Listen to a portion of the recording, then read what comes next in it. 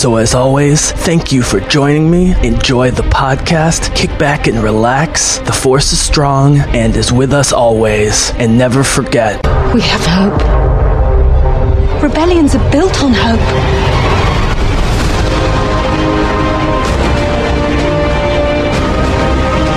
They've no idea we're coming. Take hold of this moment. The Force is strong. Make 10 men feel like 100. We'll take the next chance. And the next. You're rebels, aren't you? Save the rebellion! Save the dream! The Bizzle! Called the Jesse James. Jesse, a.k.a. The Bizzle. Oh, the Bizzle, thank you. The Bizzle? Thank you, The Bizzle. Yeah. The Bizzle. all right, ladies and gentlemen of the Bizzlecast, I am so excited tonight to be here with you, with my boy, senior Star Wars contributor Simi Klimo, to launch the Bizzlecast Clone Wars Chronicles, wherein we not only do Clone Wars commentaries across all 5 of the main seasons, but do entire arcs all at once. We're going to explain to you which arcs we are doing. We are going to explain how it's going to work in terms of you lining up with us. We're going to explain a little bit about why we chose each of these arcs. And generally, from now on, guys, we're mostly going to give you the logistical counting in to the commentary. And if you've listened to a lot of my podcasts before and you just want to get to the commentary, I will put it in the copy. There'll probably be maybe 10, 15 minutes of intro this one time. And in future occasions, we're just going to count you directly in. But I want to talk a little bit about why we're doing this now. Such an ambitious project, but one that we're excited about, and then we'll count you in. This is the first arc. This is the Cad Bane and Holocron arc, and it starts with Hostage Crisis, which is Season 1, Episode 22, and continues through the first 3 episodes of Season 2, Holocron Heist, Cargo of Doom, and Children of the Force, but we will count you down in a bit. Again, jump forward if you want to, but please stay for about 10 minutes of intro where Simi and I talk about why we're doing this. So without further ado, the man who is the driving force behind a lot of my Star Wars content these days, but especially the Clone Wars Chronicles, and came up with that great name, Simi Klimo. What is up? Another beautiful day in Zamunda. How are you, my friend? Thanks for having me. I am super excited. I'm ready to go. This is going to be a lot of fun. So, Simi, so let me just get this going real quick, because we are very excited to get into the commentary. But I want to ask you 1 or 2 specific pointed questions about why this, why now, if that's okay. But first, sure. I want to remind people to go back to November 10th, 2017, Bizzlecast 106, my very first podcast with Simi, where after we reminisced about Return of the Jedi and growing up on Star Wars, we talked mostly about Ahsoka and the Clone Wars in our very first podcast, Simi. And indeed, it was called How Ahsoka and the Clone Wars Saved Star Wars, a sentiment which I still believe in. As you and I have been doing a lot of back padding, we've been talking about the Siege of Mandalore, we've talked about time travel, we've talked about Ahsoka and the Clone Wars, and now it's back and is easily the thing most hardcore fans are sort of united behind after the split with The Last Jedi and mixed reaction to Han Solo and so forth. So we couldn't have foreseen this, but I love that we've come full circle since that original podcast. So let me just ask you first, do you remember doing that first podcast and what that experience was like, talking about this stuff with me? Of course. I thought it was like a tremendous catharsis of or verbal vomit of all my love for Ahsoka and for this series specifically. Yes. And I think now is a good time to be doing this for a lot of different reasons. For one, I think I kind of shied away from it as knowing Ahsoka dies, or thinking Ahsoka dies, and thinking that was the end of her character. It's kind of like, why relive those beautiful memories, and go back through photos, and you just know where it ends. But I think now that we know that the franchise is on her back and we can expect great things from our girl, that I wanted to start rewatching these, and I've really only gone through it as a series probably twice, and even then, there's so many episodes, like I can't say that I was attentive during, even all of them 1 or 2 times. So this is probably the 3rd time I've been going back through. And as it fills in the holes with all this other stuff that we all miss and love and hope that was going to happen. So yeah, I'm going back through it to enjoy the content, and it's a lot of fun. My wife is enjoying it as well. She's been watching a lot of them more with me, and it's a nice show that we can watch together now. So I'm really excited for the new series to come out. I'm really excited to launch these chronicles with you. So whenever I have great first podcasts with friends of mine, especially like with you, a couple of buddies from Wesleyan, people who I've stayed in touch with online over the years, but haven't necessarily... Reinhardt, and shout out Reinhardt. Oh, right, yeah. So Simi plays basketball with a bunch of my college friends. Whatever, that's for another time. But Simi, I immediately knew that we had great podcast chemistry. I mean, we always had fun as kids hanging out, and we chatted online over the years. But you never know what's going to happen on a podcast. And some people just have a natural radio voice and presence, and some don't. And I actually think of this as radio, which is something you and I have talked about. And I've really been seeking out, whether it's Star Wars or otherwise, people who have that sort of view of, yes, we can talk about the topic at hand, but we can go on sidebars, but we can bring it all back together. And so I definitely hoped after that first one that we would do more. And certainly, I think it's safe to say that all the complexity and stuff around The Last Jedi has led to a lot of great discussions, and then Solo, the prep for Solo, and then into Solo. I mean, we've had some great discussions because of all the great things to come out of Star Wars, or at least interesting things since we started in November. But I couldn't have foreseen that we'd come this far, including doing a ton of commentaries, including non-Star Wars commentaries. And so I just wanted to ask you, after we did, let me get this right, commentaries for Attack of the Clones, Rogue One, A New Hope, Return of the Jedi. We've also done commentaries for Harry Potter 3, Prisoner of Azkaban, and V for Vendetta. And we're going to continue doing commentaries both in and out of the Star Wars universe. Now, you know that I've done full-length commentaries for Jessica Jones Season 1. Now I've done the Defenders Season 1. I'm most of the way through 2 seasons of Rebels commentaries. And I've done a bazillion movie commentaries. I love doing them with friends. Although I will say that, well, I used to be able to do a lot of just straight up solo podcasts. These days, the only solo podcasts I really can do are commentaries. Whereas discussions, I always want to have other people. It's kind of hard to talk to yourself in that sort of sense. And so it's great that we've been able to, I guess what I'm saying, it's great that we've been able to combine a really nice mix, I think, of commentaries and just general discussion. So I have to ask you as my big main question, and then I'm going to lay out the plan for this series, and then I'm going to count people into it, which is, as I've been saying, why this, why now? Like, we love the Clone Wars, and there's so much excitement about the Siege of Mandalore and Ahsoka coming back.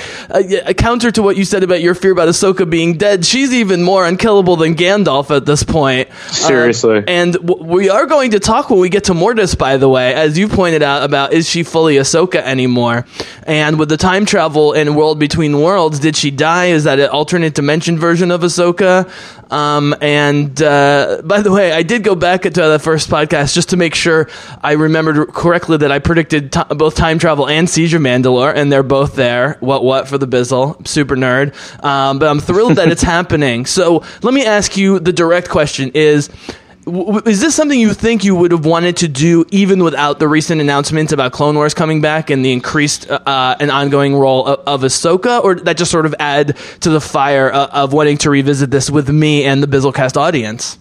I think this could have been something that we started with. I mean, this was a rekindling of my Star Wars affair, if you will, because like we talk about it in a lot of our other podcasts about, I always reference that we only had the 3 and then that was it. Like we didn't know that there was going to be another 3, from really, really young till I was in high school. We know the 4. Let's be honest. Rogue One is episode 3.5 or no. I'm saying we grew up with just 5, 6, I see what you're saying. Sorry. 4, 5, and 6. Yes, New Hope through Jedi, not knowing that there was going to be anything else. Yeah. And let's be honest, the prequels came out at a weird time for you and I because we were like in college, right? So we didn't know what to make of it. Yeah. And that was a letdown. There was a little bit of a letdown. Like I still enjoyed it because it was more Star Wars, but it obviously wasn't. pizza's pizza. It's even when it's good, it's bad. Yeah. Even when it's bad, it's good. I mean, but we were it too was old. still. Let me just say real quickly, because this is the one thing I want to talk about, is how the Clone Wars has made me at least appreciate, if not like, the prequels more, for a lot of reasons that we're going to go into. Some obvious, some less obvious. But as 18 to 24-year-olds, when the prequels came out, we were too old that we were like kind of jaded already about these things, but we weren't old enough where we could look back with self-awareness and appreciate the nostalgia of Star Wars. And you know what I mean, like things like I was talking about wooden dialogue, like we would criticize the prequels for wooden dialogue, but then you watch the original movies, you're like, okay, this is kind of the charm of Star Wars. I'm not saying I love the prequels now, but we were specifically not at a great age then to appreciate it, whereas now we are old enough, I think, to look back on all that and appreciate it. Go ahead.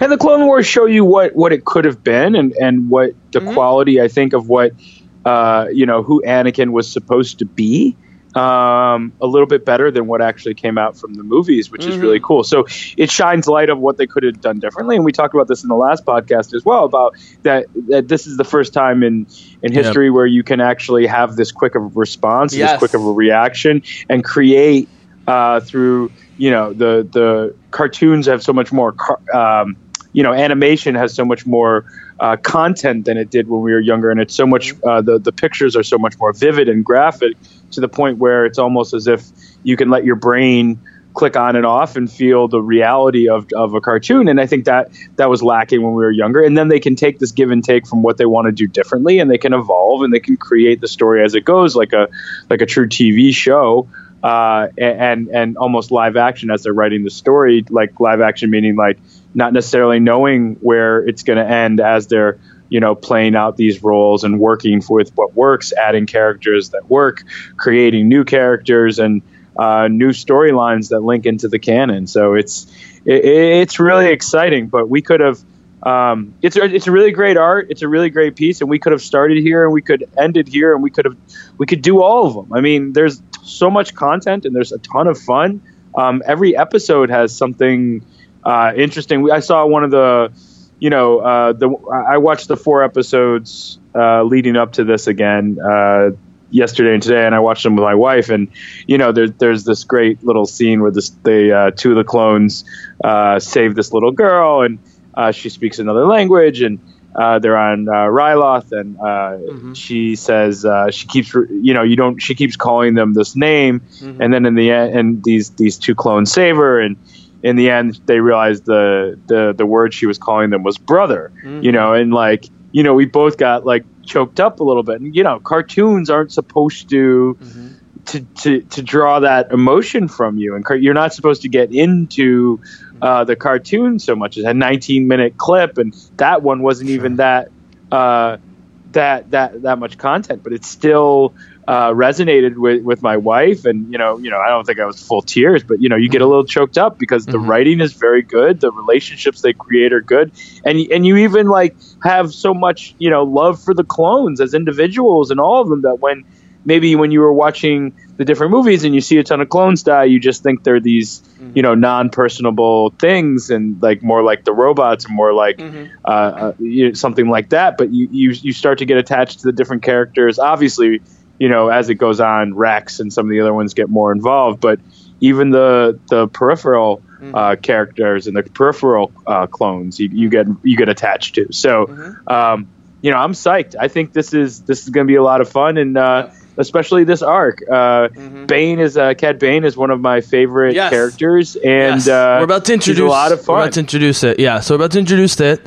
We're going to introduce this. I'm going to quickly list off the proposed arcs going forward, and then we're going to count the people in. Really quickly, Simi, though, I was looking at my numbers today because the last 3 days my numbers have been blowing up, and I used to be very afraid about oversaturation on my podcast, but I'm kind of establishing myself as one of the podcasts that just puts out a lot of great content on almost a daily basis, and people are responding, and my Rebels commentaries are doing extremely well. But Simi, I will say, in the last 12 months, 6 of the top 12 podcasts most downloaded are you, my friend, and you are only one off of the top one right now. Our very first podcast is almost at the number one.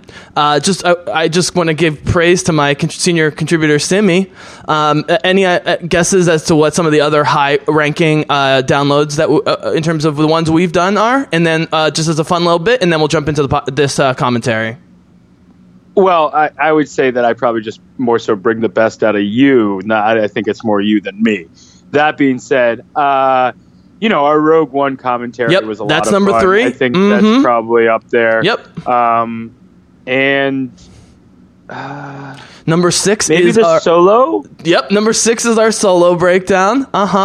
Number 8 is Return of the Jedi super epic commentary. That's a good one. Number 10, you're going to be happy about this. Harry Potter and the Prisoner of Azkaban. Really? There. Yep. Nice. And number 12 is Bizzlecast 119 when you gave your unique critique of The Last Jedi. So wow.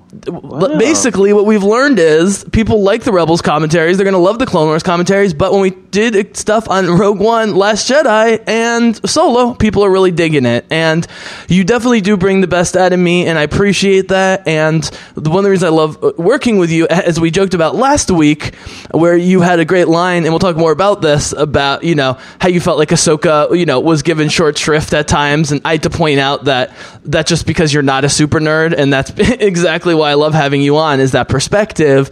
But you're also not, like, you love this prop, and this will be the last major point, guys, and we'll get you in. You love the Star Wars property so genuinely, but you're also not influenced by all the noise in the Twitter sphere, in the Facebook sphere, and just the general nerd community, right? And so your criticism or critiques of The Last Jedi were not based on the noise, but just based on your impressions. Right. I mean, fan is short for fanatic. I am a bit fanatical about, people make fun of me for, like, one of my goddaughter's parents make fun of me when I go over their house, and like I'll just throw on a Star Wars movie while we're chatting. Sure. And they're like, of course. Even my goddaughter is like, are you going to put on a Star Wars movie? And she goes back and forth with that stuff. She's off it now. I think she'll get back to it. But anyway, and that it's just part of what I'm interested in. But I'm not one that, reads about like all these other things. So not that there's anything wrong with it. It's just not. It's not what I consume. Yep. So I'm into the consumption of the franchise, and I want it all. And you want to give me a microphone to tell you what I think about it? Fine, sold, done. Let's do it. Absolutely, as we do, as we're doing.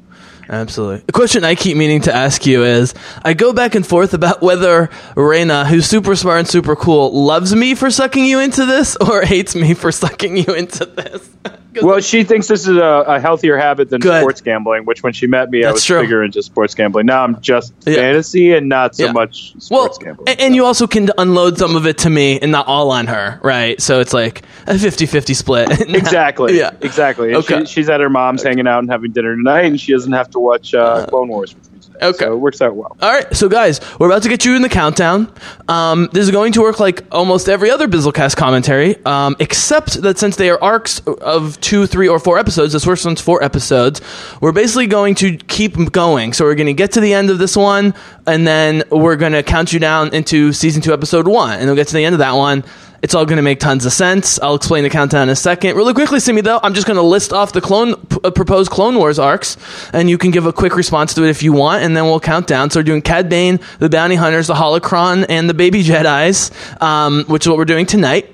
The second proposed arc was one we talked about, and I think you and I both love, and is a big character turning point for Ahsoka and Anakin at sort of the beginning of Season 2, which is the Luminar and Barriss arc, right?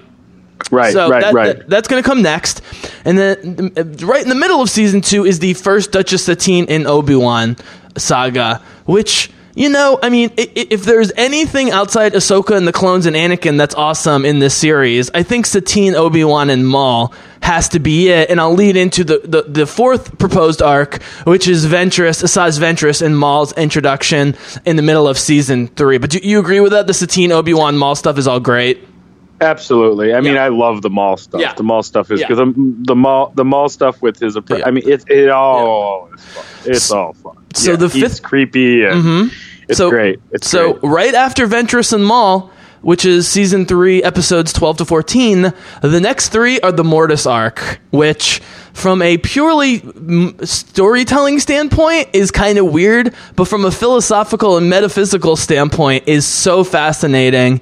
And our discussions about Ahsoka the Immortal or whatever, we're going to have lots to talk about. I think that will be the next arc where we do an extended intro after this one, maybe, or at least not outro. Then we have season 4, episodes 8 to 10, which is Rex in the beginning of the Bad Clones, the clones starting to glitch, which is this very sci-fi thing we see in Star Trek, we see in Orphan Black, we see in Blade Runner, is the glitching of clones when their wiring starts going wrong. But we also get to meet Rex, who's such an important character with Ahsoka. And then at the end of season 4, leading into season 5, and dude, this is the thing. From the end of season 4 to the end of season 5, I pretty much have every episode, because I have the Ventress and Maul Part 2 arc, which is season 4, episode 20 through season 5, episode 1, right? And but that's not the end of Maul. And then we get Saw and Onderon, which is actually an arc that I have some problems with from a writing standpoint, but we love Saw Gerrera so much, we have to do it. And it's also the first time they really talk about terrorism and the rebellion, which is something you and I have talked about constantly, right, with Rogue One and so forth. So we got to do Saw and Onderon. Then we have Ahsoka and the Younglings, which starts from one of the most annoying episodes ever to one of the greatest arcs ever, as Ahsoka and the Younglings are constantly saving each other. Hondo's in those episodes. I mean, it's just awesome. Early season 5. Then we have Maul and Mandalore mid-season 5. That's all I'm going to say. Spoiler alert, someone dies pretty brutally that we love. And then that leads directly into Ahsoka being framed, leading out of season 5. So does that sound like a plan? Yeah, man, it sounds perfect. All those, yeah. So I think logistically, and we may yes. even end up doing more, guys. Like, So we'll listen to you. Yeah. So, guys, I appreciate the extended the intro, which of course is longer, but this is only because I want to immediately jump into the commentaries for the next few. So, thank you for letting us talk about this. I'm going to count you into it really quickly, Simi. Though. What is just to let the Bizzlecast listeners know, because I do have people more and more hitting me up on Facebook asking me like when certain commentaries are dropping. What is a realistic, like, do you want to try and do one of these arcs a month or 2 a month in addition to our other podcasts? What are you thinking? I mean, I think if we should average a podcast every 2 to 3 weeks. So trying to do about 2 a month. You know what I mean? I think that's 2 to 3 a month would be like a good, healthy, once every 10 days. I'm not saying all podcasts. I'm saying of the Clone Wars commentaries. Oh. So if we do 2 or 3 a month, then like just one of those be Clone Wars, and then I have about maybe 10 arcs. Let's see how it goes. Let's do this one, and then the good news is we have time, because we don't know. Yeah. It seems like the Clone Wars series is definitely not going to launch until the Disney streaming service launches. So we definitely have time. No need to rush it. And we've got Star Wars Resistance coming out. We have more Episode 9 news coming out. I would like you to come on. Yeah, sorry. I was going to say, and then, we were talking about throwing in some other fun thing, like Matrix, not to tease you guys, but there's lots of fun things we can get into. And I think, the people may have spoken about another Potter, so we got a lot of work to do. Dude. Well, I will say, Simi, so it's Thursday, September 27th. It'll probably be the 28th when this comes out, or 29th. I'm almost at Twilight of the Apprentice at the end of season 2. I would love for you to do I know we're doing Clone Wars stuff, but if you're willing to come on to just do 40 minutes of Twilight of the Apprentice with Ahsoka, Maul, and so forth on my Rebels commentaries, I'd be super stoked. So maybe sometime next week if you can fit. Yeah. I think either next week or the following week we could get that. I feel like I'd be cheating on you if we didn't do that together. No, that would be a fun one. Yeah, those ones are great because like I like the 2 Mauls. I mean, they're way better. One of the first things I said you asked me a question about who was kind of, I don't know if you said who was cheated or what character were you disappointed with or who did you want to see more of, and I said Maul. I mean, I just felt like he was such a thing in the advertisements for the movie, and like he has such a scary disposition. And remember how we talked about how the Siege of Mandalore was basically canon, even though they hadn't produced it yet, and it was just sort of mentioned in Ahsoka? But do you remember in Twilight of the Apprentice when they get separated and Ahsoka has to go with Maul, and Kanan goes, "Are you going to be okay?" And Ahsoka very sarcastically is like, "Yeah, I can handle him." Well, that makes a lot more sense now, you know, because she definitely handles him. So you got to come on for Twilight of the Apprentice. So, okay, guys, here's what we're doing. Again, Cad Bane and the Bounty Hunters episodes. Final episode of Season 1, Clone Wars, Episode 22, Hostage Crisis, and then Holocron Heist, Cargo of Doom, Children of the Force. We're going to keep counting us through it. Basically, if you haven't joined us before for commentaries, it's very simple. You just queue up to 0 hours, 0 minutes, 0 seconds, put on some subtitles, maybe a little ambient sound. It's up to you. Some people do no sound, some people have more sound. It just depends. Some people just listen to these as regular podcasts. And honestly, Simi, the amount of talking we get in during these podcasts, you really can listen to them as podcasts. I know a lot. I actually have listeners have told me that they do that. Listen to them on the go. So whatever you guys want to do that. But if you're trying to sync it up, go to 000. I'm going to count from 3 to 2 to 1. I'm going to say the word go, and then we're going to hit play. Simi's going to count to 3, just so you know that you're lined up and so that I'm lined up, and then we're going right into the commentary. And then as soon as the credits roll on the first episode, we're going to count you into the next one, and so forth and so forth. And then maybe, Simi, if we have time and energy and we want to, we can do some closing comments, but we did a nice long intro. I know that makes sense to you. Hopefully this makes sense to the Bizzlecast listeners. Anything you want to add in general, Sammy, before we get this amazing project started? Smoke them if you got them. Let's get this party started. All right, guys. So we're really pumped about this. So get yourself to 000. Sammy, I'm just going to check on my browser really quickly to make sure I am at 000. Yofi. Yofi Tofi, as they say. And I'm good here. So I'm going to say go, right? You're going to count to 3, and we'll be nice and aligned. So only was a 28-minute intro. Nothing wrong with that. Ain't nothing wrong with that. We'll call this episode 0 of the arc. So there you go. So all right, guys, here we go. Cad Bane in the Holocron, baby. This is where the series really comes alive. I can't wait, Simi. And by the way, dude, I know this goes without saying, but in this one in particular, I'm going to defer to you with the on-screen commentary, and I'll kind of follow your lead. Sound good? Yeah, man. Let's do it. All right. Here we go, guys. Star Wars The Clone Wars, Season 1, Episode 22, Hostage Crisis. Get queued up. Come back when you're ready. And here comes the countdown. All right. There we go. 3, 2, 1, go. 1, 2, 3. Here we go, baby. Let's do it. So, a secret. Where do you think these come from? I think these are all from Lucas, is my guess. I think Lucas comes up with this stuff. I like these little intros. Oh, here we go. The voice is great. He does a lot of the other voices, too, I think. All right. So, what's great about these is this isn't a recap. This is all new information. You know, they do this with the Clone Wars, which is brilliant. Most shows don't do this. We've never met Cad Bane before, I don't think. Right? And then they launch us, boom, right into the story. Go ahead. I like how it's a well-laid plan. Like, he kind of thinks about everything. And he, initially, when he gets into everything, he really cased the place. He's a professional criminal. And he knows what everyone else is going to do and knows what their next step will be. And he pretty much has it, you know? Mm-hmm. And that's why he's a lot of fun. Also, he looks scary as fuck. I mean, amazing look. The giant brimmed hat is an awesome touch. Can you place his accent? Oh, there's Aurra Sing, baby. I feel like there's some Creole in it. Yeah, I think it's Creole. Yep. So Aurra Sing, introduced in Phantom Menace, became a huge part of the extended canon. We learned in Han Solo that she's ultimately killed by Woody Harrelson. Boom.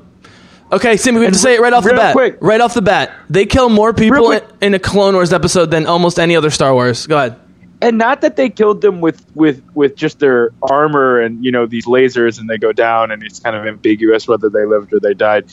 You just watch that dude snap someone's neck. And like that's what makes these, you know, a little bit more PG-13, I'd say. I do also like that the droids have like better levels of droids where they created these, you know, more inept, more, able to do more, able to fight more, and not and inept. challenge the You mean Jedi. adept? Yes. Sorry.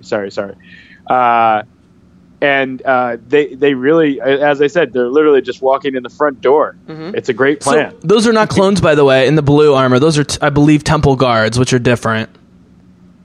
Here we go. Right. Here we go. This is the Anakin and Padme we wanted in the prequels. I'm just going to say it right now. Has nothing to do with Natalie Portman or Hayden Christensen. These moments together where he's not being weird and evil and she's focused on politics, right, is great.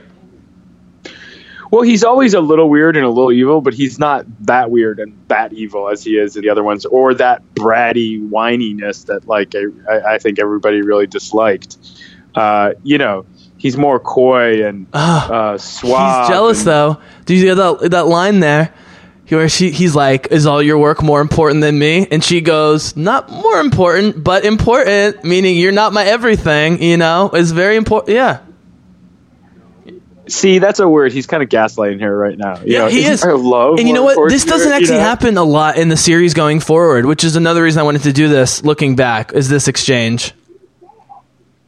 It's so... She really... Even her I like more as the cartoon character. Not to shit on our girl, but like her personality and how she deals with him is a little... Yeah. I don't know. It's a little better, I guess again, you can still put it on him as the word. Right. I don't want these things to be shitting on Hayden. Like, that's not what this is about. But again, this is heavier than I thought. Oh man, there's some major penis stuff going on here with the lightsaber. What she said. Right. So do you think that he sees the near future here, that she needs the lightsaber in order to escape, and that's why he's giving it to her? Because otherwise, this whole interaction is very reminiscent of something in the prequels. Whereas going forward, he's much more sensitive to her than right here. It seems like maybe they're still trying to figure out that transition. But Simi, the thing that I think you were getting to was, we always complain about how they tease the Clone Wars in the original trilogy and the prequels, and we never get it until now. But they also tease Padme being a great senator, but we don't get it a lot, but we get to see it in the Clone Wars, right? That's the other thing that gets filled in. Yeah, she's actually working, like she's doing a lot. I mean, in the movies, she does get a lot of vocal scenes with her speaking out against the Senate, and I always love that part where she's like, I will not wait while you form a committee, and she has her like proper voice on and everything. This is such a cool scene though, because she's like, she knows like what's going on. It has to be a little bit of the force why he left it with her, why he had the impulse to give it to her, because she ultimately needed it really badly, as we're going to see soon. Well, and when you see how freaked out Ahsoka is in a future episode where she loses her lightsabers, this is like so against the Jedi code on so many levels. What's going on here? He's like, oops. So there's Simi's man crush, Jimmy Smits, aka Bail Organa. Simi, so the voice of Anakin Skywalker, Matt Lanter. I'm always talking about my women. He is a hottie. Matt Lantern is a straight up hottie in real life. He's a TV actor, a film actor. He's great. He's super good looking and smiley and charismatic in real life. He would have been a great Anakin Skywalker, and it comes through in the character portrayal. That's why you buy the sensitivity of Anakin when they allow him to do it. And God, he is just a cold-blooded killer. But Matt Lanter, dude, was admittedly not a huge giant Star Wars fan. He's from a younger generation, and he was handpicked by George Lucas. And the final part of his more murder, and he went to Skywalker Ranch solo as part of the final part of his interview. And George Lucas and him just like hung out for a weekend. Like, Lucas took the casting of this Anakin very seriously. This was not just like find a good voice to do it. Well, it was a second chance. It was a way to make him the way he wanted to, because I think when he looks back, he can't be like, yes, that's exactly what I wanted him to be. I wouldn't change a thing. Like, what artist doesn't, really, when they do a masterpiece, are they like, just really thinking that they did a masterpiece? Or they're like, maybe I do this, or maybe I do that. God, that is vicious. For the record, Hayden Christensen is even better looking now than he was as a kid, and is a total class act if you see him in interviews or at like Star Wars Celebration. Anakin. Totally classy, totally humble. Give Hayden big props for how he's handled himself. And now he's getting some movie roles again all these years later because he's not a bad actor and he's great looking. But Matt Lanter is just more sympathetic. You can hear it in his voice. Okay, Simi, we got to talk about the facial designs of characters that we know. Like, this is so not what Palpatine looks like. And the hooked nose is almost too far. But what do you think about the design and portrayal of Palpatine in the Clone Wars? I do like his cheekbones and how it's kind of like his thin face and has that evilness to it. And his eyes are starting to look darker and darker below.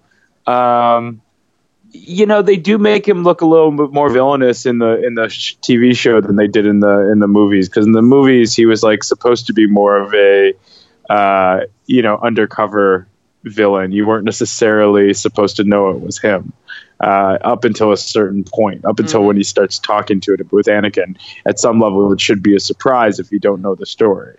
By the way, if you're just watching the movie. The voice of Bail Organa, not Jimmy Smits, in this cartoon series is Phil Lamar, who's a very established actor and voice actor. You know, his most like famous role is Marvin in Pulp Fiction.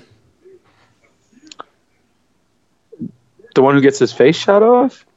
You'd recognize him as soon as you saw him. He's a good-looking black dude. Yeah. Yeah, he gets his face blown off. Mm-hmm. He's the one who's like there when they're talking about God, and he's like, he's the one who's at the place where they pick up the briefcase. And then they shoot him in the face on accident. Here's what I don't like about Palpatine in the Clone Wars. This physical design is... What's great in the prequels is the entire time that he's Darth Sidious / the evil Palpatine, but because Ian McDiarmid is such a brilliant actor and can exude like grandfatherly warmth, he sucks you into it the way he sucks Anakin. I think they should have stuck with that here and making Grandpa Palpatine, as I call him, but they just make him a straight up bad guy. I guess they figure in 2008 when this is airing, people already of all generations are well aware about who he actually is. He's so funny. Ain't you young and pretty to be a senator? He's so scary. By the way, if you want to hear really quickly about how brilliant these voice actors are, the guy who does Cad Bane is also the voice actor for Zero the Hutt, which we're about to meet in a little bit.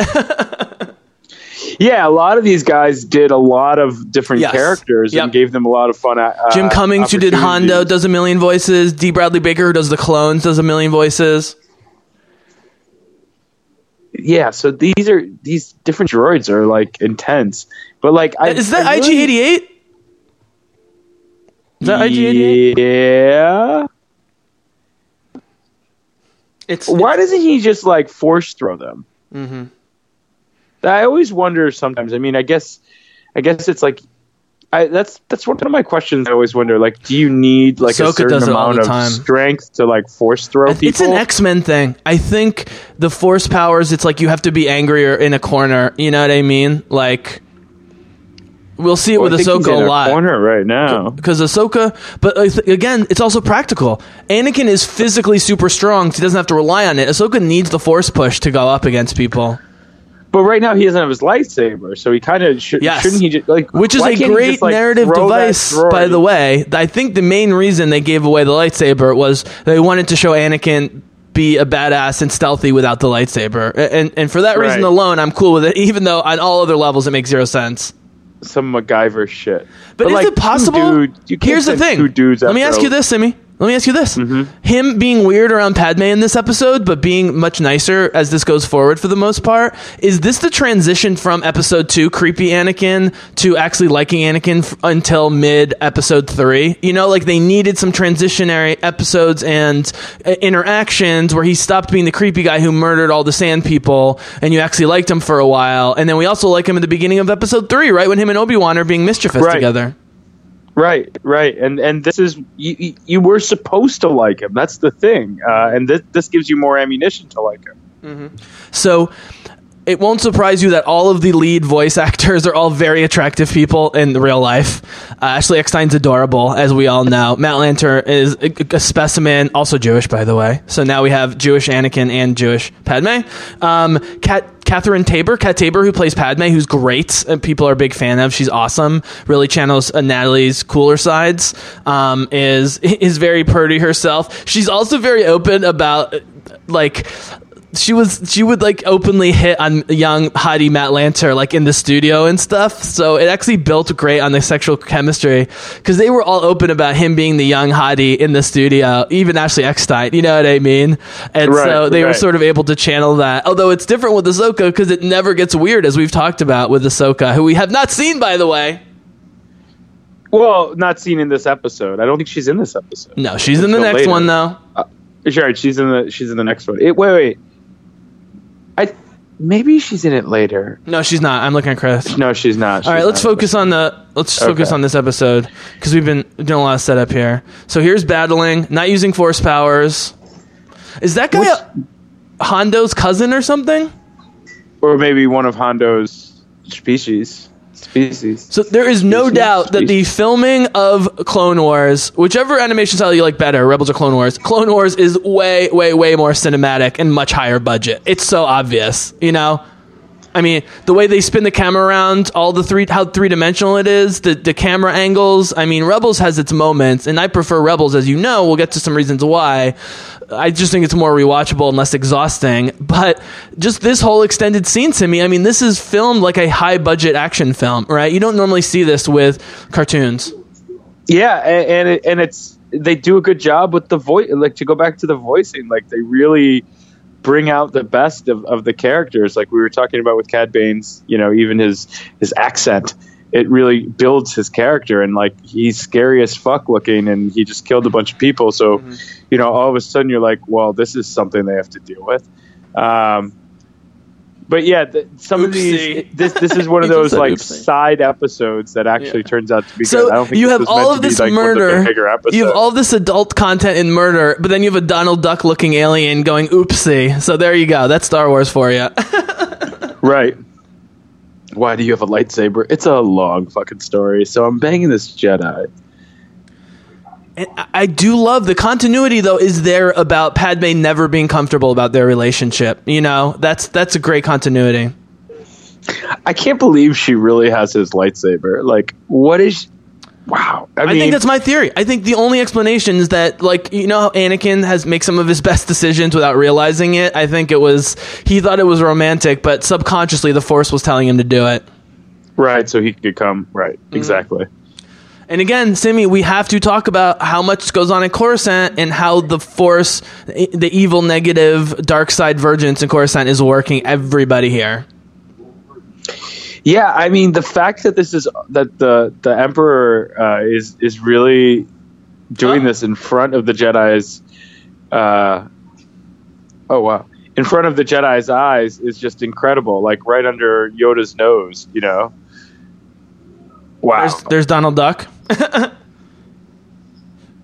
Or Howard the Duck. Or sing such a badass. And he's a fish. So let's be honest. So this was George Lucas funding out of his pocket. This is Lucasfilm, no Disney, and it was on the Cartoon Network. And you say Cartoon Network? Well, guess what, guys? After 8 o'clock, Cartoon Network gets really adult. So this actually worked great on Cartoon Network, and they could murder people and have it be adult content. But this is why Disney shut down the Clone Wars when they bought it, because they didn't know what to do with it. They couldn't put this on the Disney Network, Simi, but they couldn't keep giving it to Cartoon Network either. So they put it on Netflix, which was a great middle ground. What we always say 8-year-old dude, but what age is this supposed to be? Okay, so something I want to talk about not now is the reason the ratings went down in season 5 of Clone Wars, even though it's the best season, is because they've done the math, and the generations for these sort of cartoons is 4 years, which is why Rebels is 4 years, and everything going forward is going to be 4 years. So the kids that start it 4 years later, they're too old, or they were too young in the beginning, or blah, blah, blah, blah, blah. So I think this is meant for 8 to 12-year-olds, or 7 to 11-year-olds. I believe. It can't be 8. That's a little young for this. But it's 8? responsibly done. I'm always talking about you have to show the consequences of violence. Like in our gun culture, Harry Potter is supposed to be for 8. Like the first Harry Potter, you're supposed to start reading when you're 8. I guess Prisoner of Azkaban scares the shit out of me, and that's just year 3. But that's 1 and 2 are different than 3. The idea is when you're 9 or 10, you're doing 3. You know, and then... Well, but put it the other way. Do you think if you're 14, you're still watching the Clone Wars? Probably not. Okay. I do not like this character. This is one of the many voiced characters I do not like. The fact that... I keep thinking it's a woman, even though it's a man. The accent's too over the top. Now, when Zero is just a side character, here it's totally fine. I tried to watch this, or I watched the season 3 episodes where we see Cad Bane and Zero again, man. They're almost unwatchable with all the Hut stuff. It's brutal. You could have done. They could have done a different villain, and it would have been fine. I do love the body paint, though. It's a very appealing body paint. But the Huts being mobile is just a weird thing. You just don't imagine that they're mobile. Well, that's part of Zero's character is that he's kind of a runt. But who cares? He's an ugly little slug. I mean, yeah, Right. it could have been a better. Right. I mean, when you next to Cad Bane, it almost makes it like more cartoonish and more childish. Versus, like, you have this great character that you could just be milking off. But it works here because Cad Bane, it's just a means to an end. Cad Bane would kill and tries to kill Zero later on down the line. Doesn't give two shits about the Hut. It's just a means to an end. Right.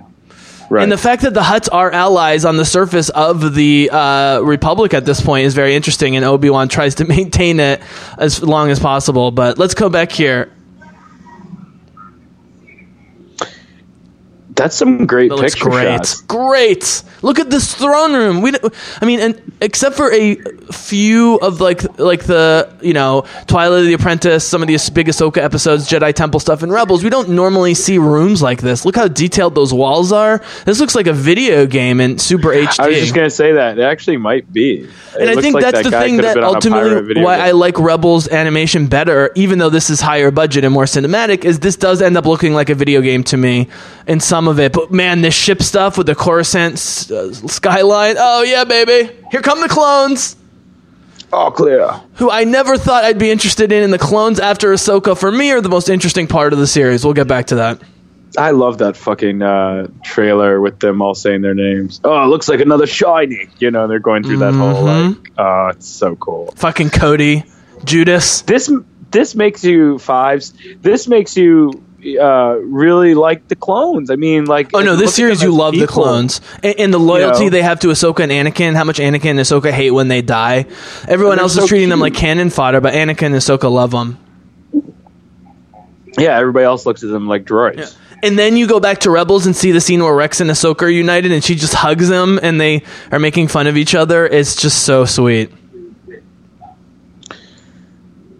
It's so weird that like there's this back and forth with who's the bad guy. Like so cool. That's the other thing that's kind of fun about Clone Wars. It really gets you to understand what was going on. And that's the thing. On the surface, all of this conflict is pointless because it's all a giant charade leading to Episode 3 in Order 66. So you have to love it for the storytelling and the characters, and for the most part, they nail it. And that's why we're doing this. But even so, like, the idea of this, the charade is super fucking entertaining, I guess is what I'm saying. Even though it's such a charade, like, there's just so much to it that's, right. And again, like, because it's right in front of, like, Yoda's fucking nose, and, like, him and the Emperor have all these scenes together. It's crazy. Yep. It's just fucking crazy. I don't love some of the writing for Yoda in this series, but we'll get to that. Clouded the Vision Zone. It's too many Yoda-isms, and it's not Frank Oz, you can tell. And no one's like, why does she have a fucking lightsaber? So ultimately, Palpatine's voice is taken over by Sam Witwer, who does Darth Maul's voice. That's why Palpatine gets way better as the series goes along, because they get Witwer to do it. And Witwer does it in all the cartoons and all the video games, even in Rebels. That's great.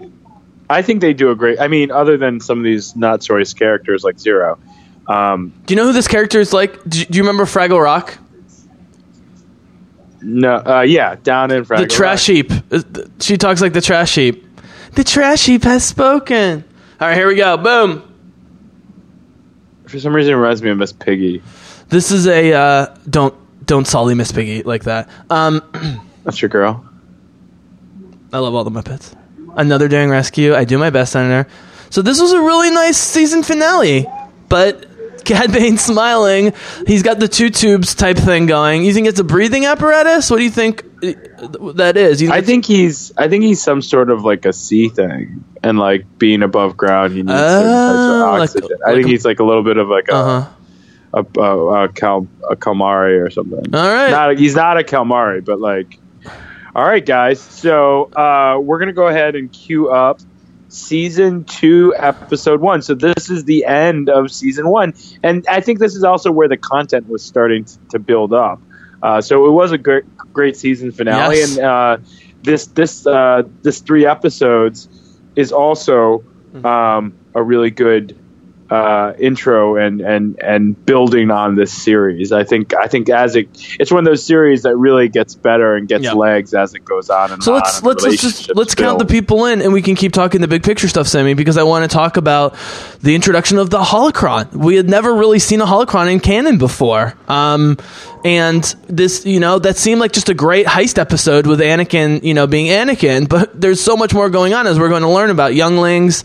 And I want to talk about some, you've been reading some of the Darth Vader comics. Like, this is an ongoing thing in Rebels and Clone Wars and the comics about the Emperor and Vader, both before and after Order 66, trying to locate Force-sensitive kids to either kill them or bring them on their side. And that's part of what's going on. But let's get right into it. So Holocron Heist, guys, Season 2, Episode 1. Cue yourself up. We're going to keep recording. And so just pause if you need to and come back. Simi, you get queued up and you let me know when you're ready to go. I'm ready to go. Ready to go, boss. And you'll do your count to 3?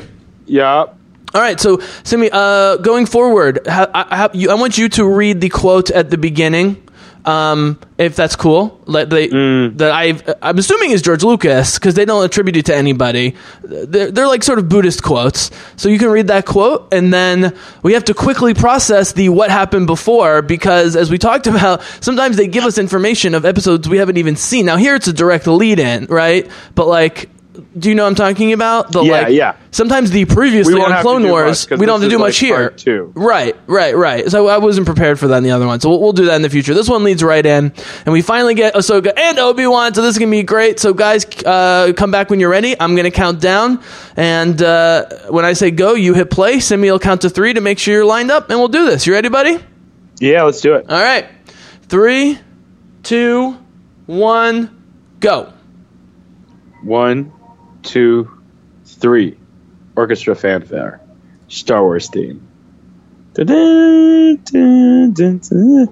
lesson learned, a lesson earned. That sounds like a Ben Franklin quote, doesn't it? Penny saved. Penny saved. Yeah. All right, Fallujah. Not a coincidence.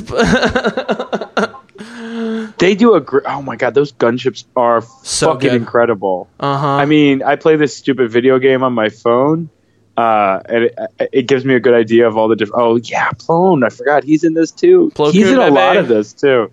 He's a great character. Is I- Plo Koon and Two Tubes from the same species? No, I don't think so. Okay. You call them 2 tubes, like 2 chains. All right, so go, man. Go. Give me some commentary. Hey man, first of all, those planes. Let's talk about those planes. They're incredible, and these battle scenes. They were so good that they overdid them a little bit in the movie, especially. They really were leaning on a lot of these types of scenes.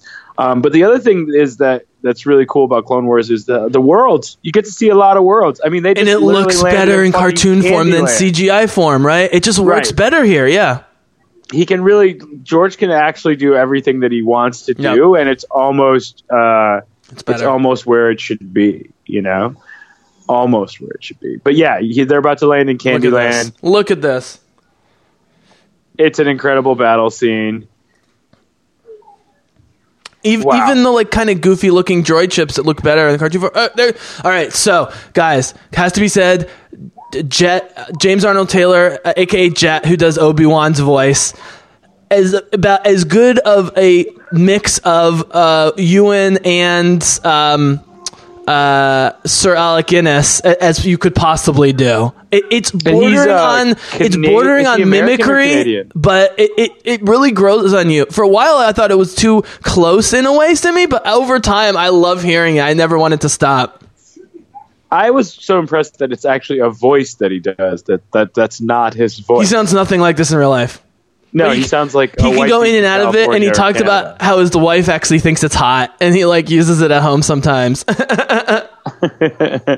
I have is a Wookiee All right. sign. My Ahsoka wife Tano, thinks it's baby! hot. Woo! Like, Give it get to 'em, me, girl. look Get at 'em, her! girl. Look at her! Oh! Look how great her face looks. I don't know what it is. The animation with her is just better. and I love her character, like how she's so like daring, like she's so much like Anakin in the fact that she won't.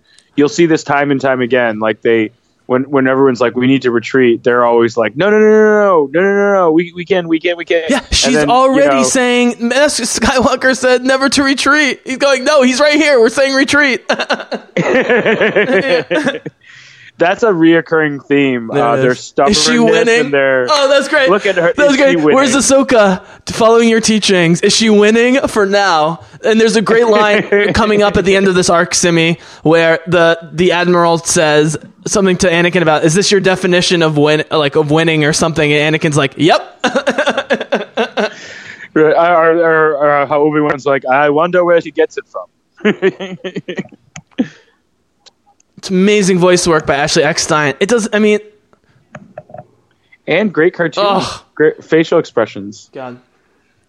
So I thought her little tube top was a little exploitative initially, but it makes sense with her being a warrior. I mean, it's like Wonder Woman, right? Like, you can't have too much clothing on. It's not practical. Yes and no. That is something that I always kind of question, because like if you look at how much armor that they're wearing, like she's not wearing any armor. Yeah, but that's not her style. They're wearing armor so they can take hits. She is dressed so that she takes 0 hits. That's the whole point. Oh, that's a good point. That's like what I was talking about with the force pushes. She needs to be fast. Well, and that's why she holds the lightsaber backwards defensively. Like she never can go one-on-one with a lightsaber. She's not big enough or strong enough. She's like more like a samurai. All right, talk about this, Timmy. Talk about this. Or a ninja. Talk about this. The council dressing him down. That's not Samuel L. Jackson, but he does a good Samuel L. Jackson. Is this the library? Yes! Yes! I love this. Are they in the library? No, she's about to get assigned to the archive duty, but then she like saves the day in the archives. Yeah. So there's a bunch of cool library episodes. The other episode where with the I was a pedo on not that long ago. Jocasta Nu, who's in the movies. Is she a Jedi? Yeah, I think she's just like an old retired Jedi. But then why doesn't she call her Master Jedi? Oh, because she's not a Master Jedi. Maybe not. She's like Maybe. a library. You know what? It might be safer to not have a Jedi in this position, as we say. She also makes an appearance in the in 2 when he's looking when Obi-Wan's looking for the planet. Does Anakin murder her in 3? That's unclear. He probably does. Wait, yeah, she has a lightsaber, right? You see under her right arm. That's interesting. You see it? It's right there. Yep. I guess she is a Jedi. Or although, she stole when you read the Jedi's comics, lightsaber. there are lots of powerful beings that use lightsabers that aren't Jedi, so it could go either way. But no, but she you think says they'd let her have one there. Look at Ahsoka. She's smiling. She's taking it all in, even though she's annoyed at being here. I mean, she's always taking it all in. She's like, maybe I could use a break. All right, so Simi, in the future, I'm going to try and shut up during the Ahsoka scenes a little bit so you can talk about it, because it's just so great and there's so much to say. Look at this. He's such a great bad guy. Cad Bane, one of the best bad guys to come out of Star Wars. Wow. And don't you feel like Cad Bane could be done practically? Like they could have used him in the Solo movie or something? I don't know. See, that's an alien I think that can do, because he still has very humanoid features, versus, as I've always said, and as I'm scared, that like when they actually do a live, like a real movie with Ahsoka, like how are they going to do her Leiku, so... The same way they've done all the Twi'leks in all of the movies so far, practically, and they look great. But again, they weren't main characters. You weren't looking at them the whole time. There are flashes of them. They do a good... Same thing with those bounty hunters that don't move in Jedi. Did you see Black Panther in Avengers Infinity War? You know what they can do these days? Come on. Who are you referring to specifically? Doesn't matter. Here we go. Here's Yoda. I actually like the physical... I like him in this. Yeah, he's great. It took me a minute to get used to the changeover from Clone Wars to Rebels. What was your... Do you know who this droid is? It sounds exactly like him if you know who it is. Oh, I did. I was listening to you. Listen to the droid. Do you know who that is? Who is it? Seth Green. Jewish kid from Philadelphia, Seth Green. Really? Oh, I know who he is. I mean, I'm just trying to like hear it. Austin Powers, does tons of voices on Family Guy. He's the dad. He's the son in Austin Powers. He also is in like he's in a bunch of fun stuff. He's also one of George Lucas's good friends, and he had done an entire animated series with Lucas. Disney bought it and canned the whole series. Good for him. He probably made a bunch of money. Have you heard of Robot Chicken? Yeah, he's in that too. No, that's his. He is Robot Chicken. That's his series. Oh. He's been doing it for 10 fucking years on the Cartoon Network. That's his series. He also did what was that? Not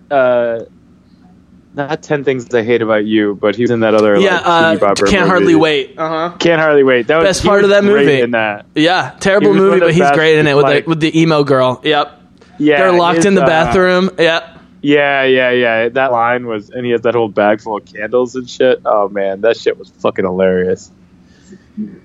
It's so he fun. is like the cracks in his face.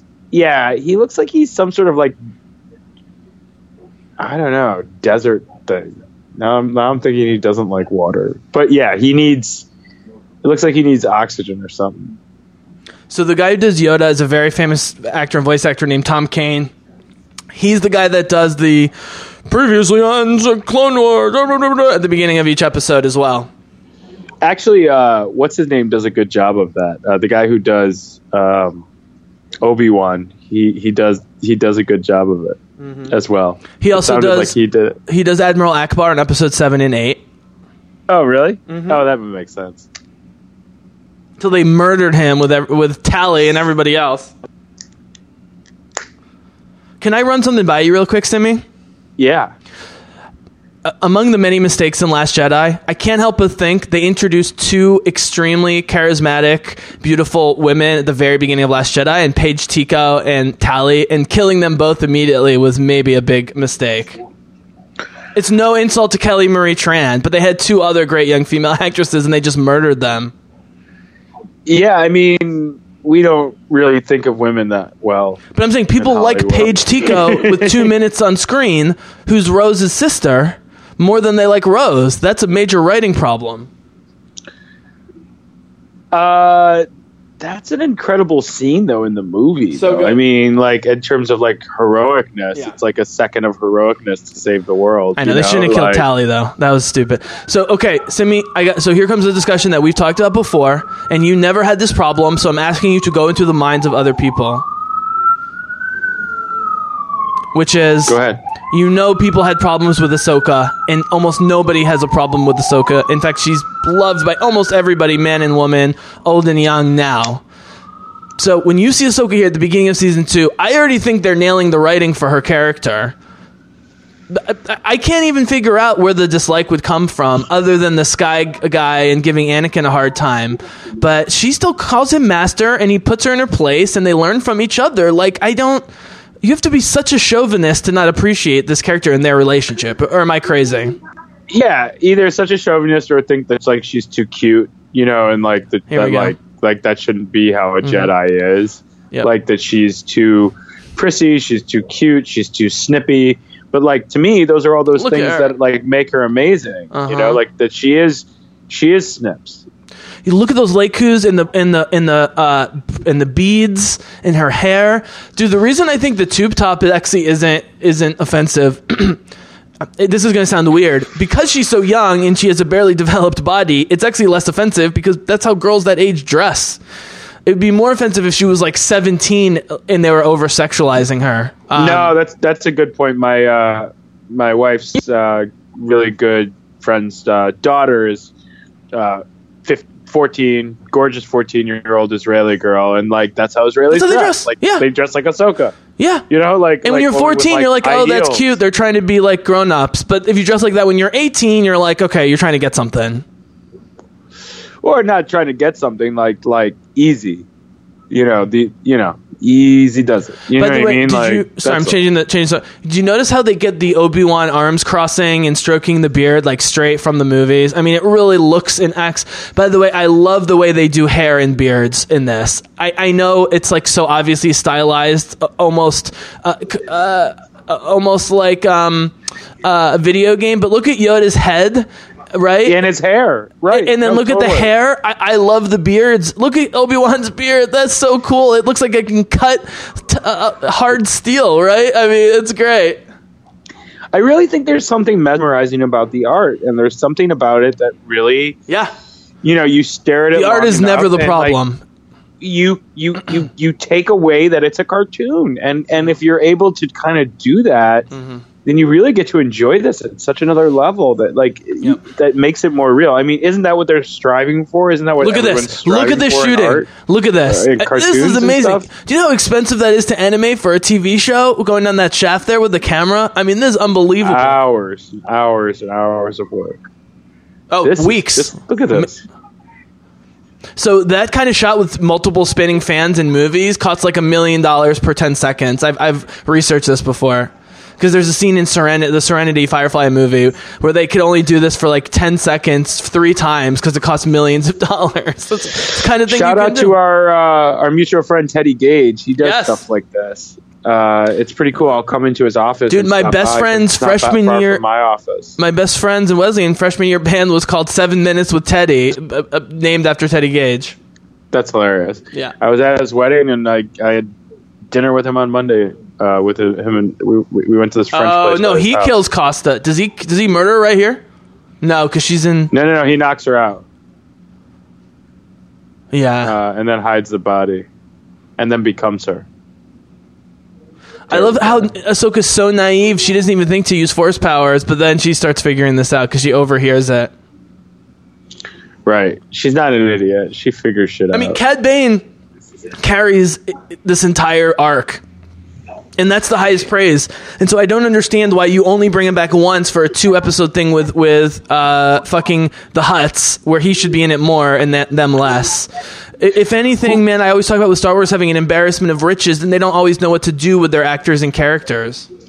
I'd be more interested in a Cad Bane movie than I would be in a Jango Fett or a Boba Fett. Like, we talked about how they're making Fett or whatever.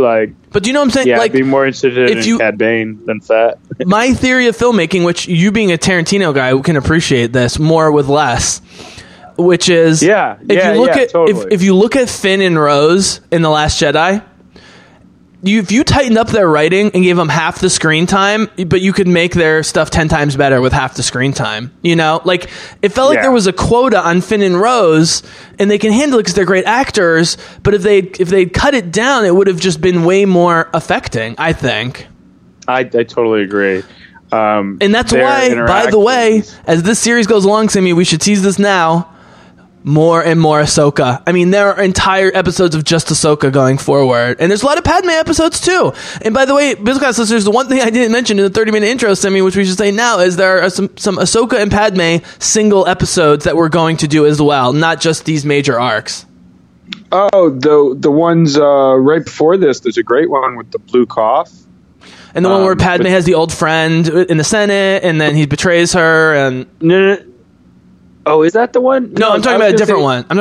I was going to talk about... There's this one where they both get stuck, where Anakin has to save both of them from... They get a disease. It's actually right before this one. Or it's like 5 episodes before this one. They get there's a gas that they get stuck in this compound with it, and Anakin and Obi-Wan have to find a route for the cure, and they're trying to make sure that the disease doesn't spread, but they're infected. So Padme and Ahsoka almost die in this episode. It's a pretty cool episode.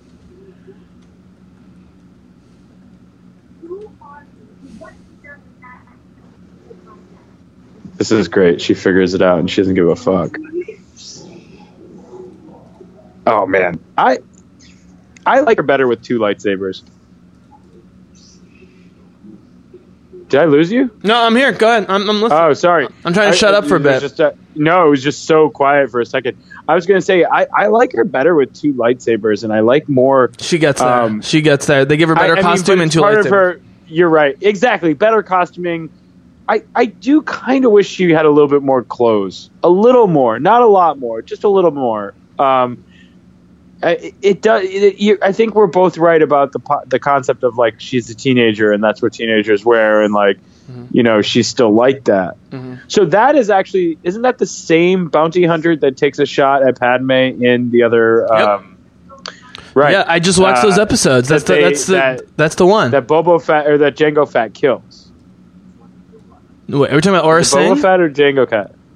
He shoots the dart at her while they're interrogating her, don't they? We'll get back to it. Here's Ahsoka taking care of business. Hey, by the way, is it possible Yoda assigned her to library duty because he sensed like a dark side divergence over the archives? Oh yeah. Or that informed his decision? It's the will of the Force. There's no doubt about it. Bane is really cunning. Like he's a real cunning adversary for these guys. He's not a fucking Jedi or anything like it.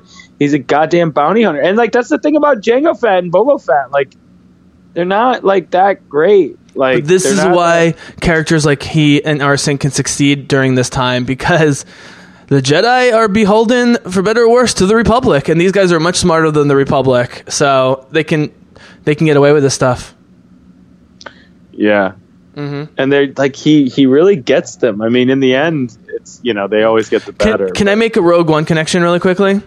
Yeah. I just want to point out that at exactly this moment, Galen Erso is being held against his will on a separatist planet in the Outer Rim, and Krennic, who's an old buddy of his from the university days, is about to save him so that Galen owes him favors going forward. Jin's being born like right around this time period. Dude, that's a great reference point. That's sometimes I have to sit there and be like, wait, so I mean, Rogue One ties it all together, especially when you read Catalyst and Rebel Rising, right? I mean, Rogue One is the thing that ties everything together. Saw the whole thing. Hey guys, it's a Seth Green. He doesn't even try and hide his voice. So Seth Green, with Lucas's blessing, created a dark comedy series kind of mocking Star Wars. I'm not making this up. And Star Wars put it on ice. I mean, Disney put it on ice for obvious reasons. God, Kit's in this too. That's the other thing. Like they had brief cameos in the movies, but they really can have much more effect, and like you can kind of have your own favorite Jedi. Like not everyone has to dress up like Anakin, you know what I mean, for Halloween. Like, I wonder how many more Ahsokas there are these days, like for Halloween. And quick piece of trivia, Simi. I guessed this mentally before I looked it up, so you just have to believe me that that's the case, and I nailed it. Roughly, how much per episode do you think the Clone Wars costs? Oh, I couldn't. I don't even know a rough. In your head, just tell me. You don't have to worry about being wrong. I'm just curious. In your head, how much each episode costs to make? Consider it a 30-minute episode worth of stuff because they cut stuff. Yeah. I don't know, $50,000, $100,000, $1 million. $1 million? I told you. Really? I told you. Lucas spent of so work. much. Yeah. So Lucas spent episode. So Lucas spent $100 million. On this shit? Yes, Lucas spent $100 million on the Clone Wars or more. Jesus Christ! He said for a 22 episode season, I put aside $22 million. I'm looking at it right here. I said in my first podcast, of his own money, or he was running Lucasfilm. I mean, this is his. Everything is his money at this point. 2008, 2009. I just think there's this whole world out there that doesn't know this exists and like doesn't know the Star Wars wave is coming. Like they like Star Wars, yeah, but like they just great episode. Can't even see it coming. Great, okay, Cargo of Doom. This is getting but great, really quickly, Simi, I brought this up in our first podcast about how you can accuse George Lucas of so much shit, but the one thing you can't is being cheap on his own property. And he lost, and I guess what I'm saying is this isn't a Steve Jobs situation where he's running Apple, but there's a million stakeholders and shareholders. He was Lucasfilm. So if you spend $20 million on a Clone Wars season and another 10 or 20 on merchandising, marketing, and so forth, and you lose $20 million, that's coming out of his pocket because guess who doesn't fire people? Lucasfilm. And But by the Disney way, bought this, so Dave it was not a Filoni- loss by any means, right? I mean, and can we just give Disney credit for not only not firing Dave Filoni and everyone involved in these series, but like promoting them and giving them even more power and control, essentially. I mean, what with Filoni and them and Clone Wars, what did Star Wars buy Clone Wars from Lucas? What did they pay for it? no, they bought all of Lucasfilm for $4 billion, which they've already made back many times over. Oh, it was included Yes. in that, but there wasn't a break off of like what that franchise was worth. No, it was one package. For $4 billion. But what I'm saying is most company buys the property. Most evil corporations would buy Star Wars and the names and the existing properties and then fire everybody and start from scratch using the name. Disney kept everybody. Pablo Hidalgo, Matt Martin, Dave Filoni, Tony Gilroy, all the writers and directors on Rebels and Clone Wars. It gave them even more work, and now they're running a whole animated division. I just want to give Disney credit. I know people were pissed that they canceled Clone Wars, but there was a grand plan, guys, and we're getting the final part of the grand plan for Clone Wars with the Siege of Mandalore. And not only that, like I talk about the toys and everything. The whole, they've already made their $4 billion back. Yeah. That might have been undersold. Yeah. I mean, maybe Lucas should have asked for 12. His and I defend this person constantly and think she's God. The only condition for getting it for $4 billion was that Kathleen Kennedy would run the company. That's it.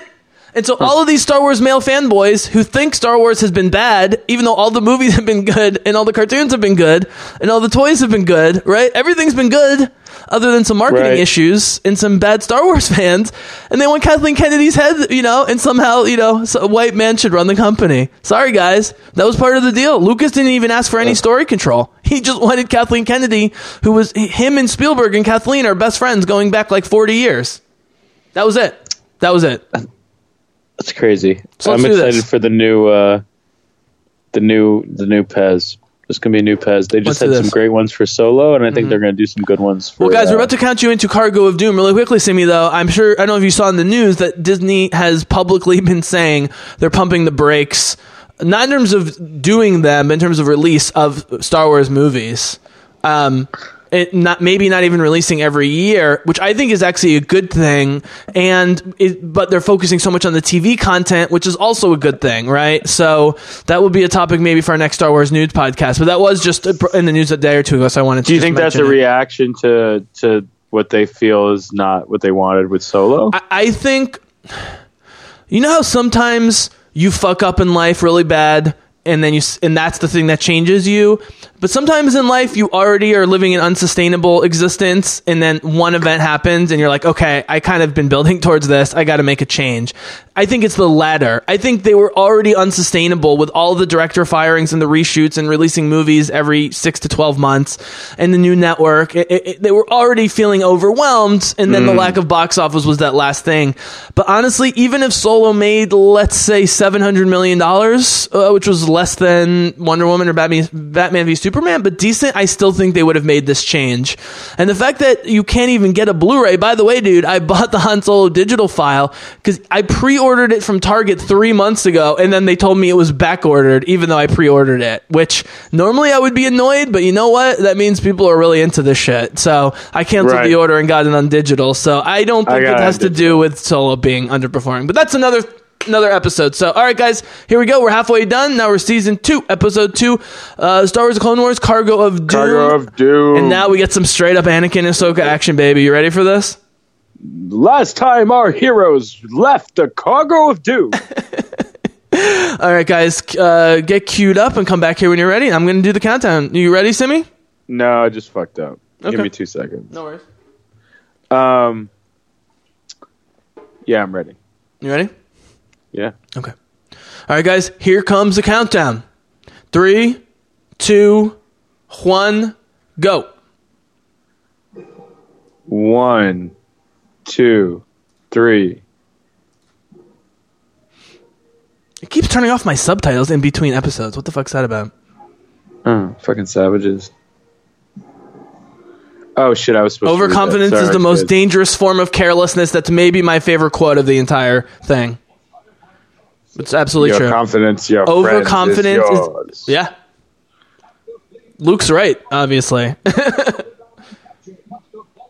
God, the fact that he actually stole it is fucking incredible. Okay, so I talk about how one of the things about science fiction fantasy is the material aspects to me, and specifically what I call fetishization. You see this more in fantasy, like Aragorn's sword, Gandalf's staff. Like, you give this almost like, godly almost or sexual power, beautifulness to objects that are normally just objects, right? Lightsabers are the number one example of this. Like, lightsabers are super cool, but we know other people can defend lightsabers, but lightsabers, we fetishize them, and that's part of the Star Wars is fetishizing the technological environment. It doesn't make any logical sense, but it looks super cool. And holocrons fall into this category because they're basically just giant hard drives, but they look and act so and manifested so awesomely. By the way, someone else getting their neck snapped again in a kids' TV show. Yeah, I mean, wow! Look at the backdrop of that planet. It's awesome. Oh man, they do a great job at this. I mean, now it makes a lot more sense to me. I thought this, wow. But what incredible character development, incredible torture. Well, this is in every Star Wars property, Rebels and the movies. You got to torture your main characters. Well, I always said to you that one of the things I liked about the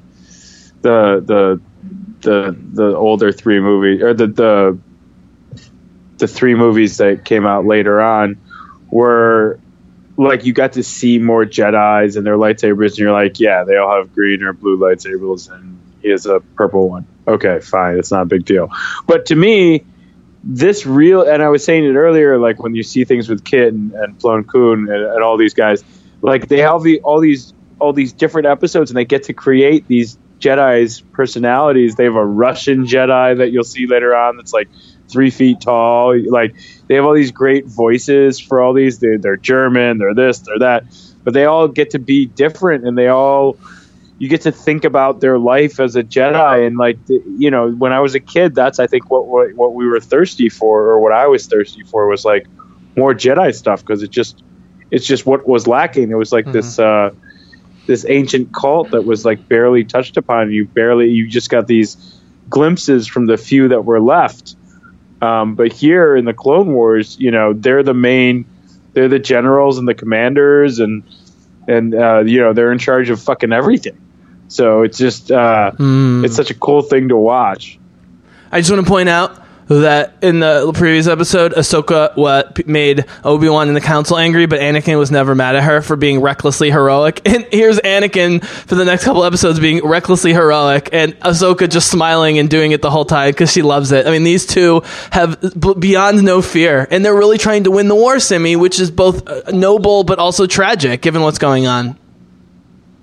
And one of the things, I think I mentioned this on our last podcast, you'll see Ahsoka start to like apologize for him, and I used my wife and her brother as that type of relationship, because they are brother and sister, and they are like covering for each other. Yep. I mean, they're always sticking up for each other, and like when they're This is awesome. I always forget about this. This is so cool. They're going to walk the walkers in space. And by the way, the clones always do exactly what Ahsoka says. And Anakin say. They love them. They love them. Oh, more torture. So the holocron is all about the design combined with the amount of information that's inside of it. Combined with that you need to be a Jedi to open it, which, by the way, man, is the very first test of Ezra by Kanan. You don't realize it's happening in the very first episode of Rebels, is that he's able to open the holocron. Yeah, I think he was obviously a Jedi. But I think the other thing with both of them is that they're both... It's such a unique Jedi relationship because they're both... teachers always say that I learn from my students, but in that case, like they're really learning from each other on the fly. We should also do some Rebels. I know you've already done them, but I know you want to do the one Pilot of the Apprentice. You're doing it with me. I know, but there's some other. Yes, we've still got 2 more seasons after 2, like the Doom episodes and shit. Oh yeah, no, season 4. We'll get there. So here's the thing about the holocron. So with the Death Star plans in Rogue One, they have to destroy the shield gate and use an entire radar tower to project it, and they put it on a disk, just for the Death Star plans. This thing has like 1 million times more information than that. That's what's cool about it, is it looks amazing, and like I said, you need to be a Jedi to open it, but it also has like the entire works, like everything on the internet right now is, that's the sort of the amount of information that's in there. That's what's implied. That's how I see it. Dude, Cad Bane has 0 fucks to give. He's got a pocket full of fucks. Someone's about to fall off a cliff and be like, if you gave me a fuck, I'd survive. Can you give me a fuck? He's got a whole pocket full of me. He won't give me He's one of those guys that always asks for the most money because it's part of the game. He doesn't really care about the money. Do you think he's Jedi-ish? Do you ever wonder about some of these bounty hunters? Like, no. How do you know? Well, I don't know. How is he that fucking good at what he does? I mean, like a Chirrut level of force sensitivity? Sure, maybe. But Chirrut, I think, is more of a Jedi than if he would have been recognized. I mean, my personal beliefs, which are the Bizzle's beliefs, which are informed by Buddhist and Taoist teachings, is that the real world does operate like the Force, and that you can be extra smart and extra powerful in both good and bad if you can tap into the way, or the Tao as it's called. So, yeah, in terms of my personal beliefs, I believe that. So here, of course, I have to believe that. Yes. Right. Yeah. It's sorry. It seemed to be saying like I was dismissing it, but I was trying to frame it and saying I think anyone can tap into the Force if you were smart enough or aware enough. Or give 0 fucks on the path of your education of how you feel about these things. What's the first book you'd have them read? Depends on their level of education intelligence. It depends on their level of education, intelligence, and literacy. Asking for a friend. No, I know the one. What? I'll tell you later. We're gonna do my Eastern philosophy and Star Wars podcast at some point. So, well, you gotta give me book reports. I know. I'll give you a couple books to read.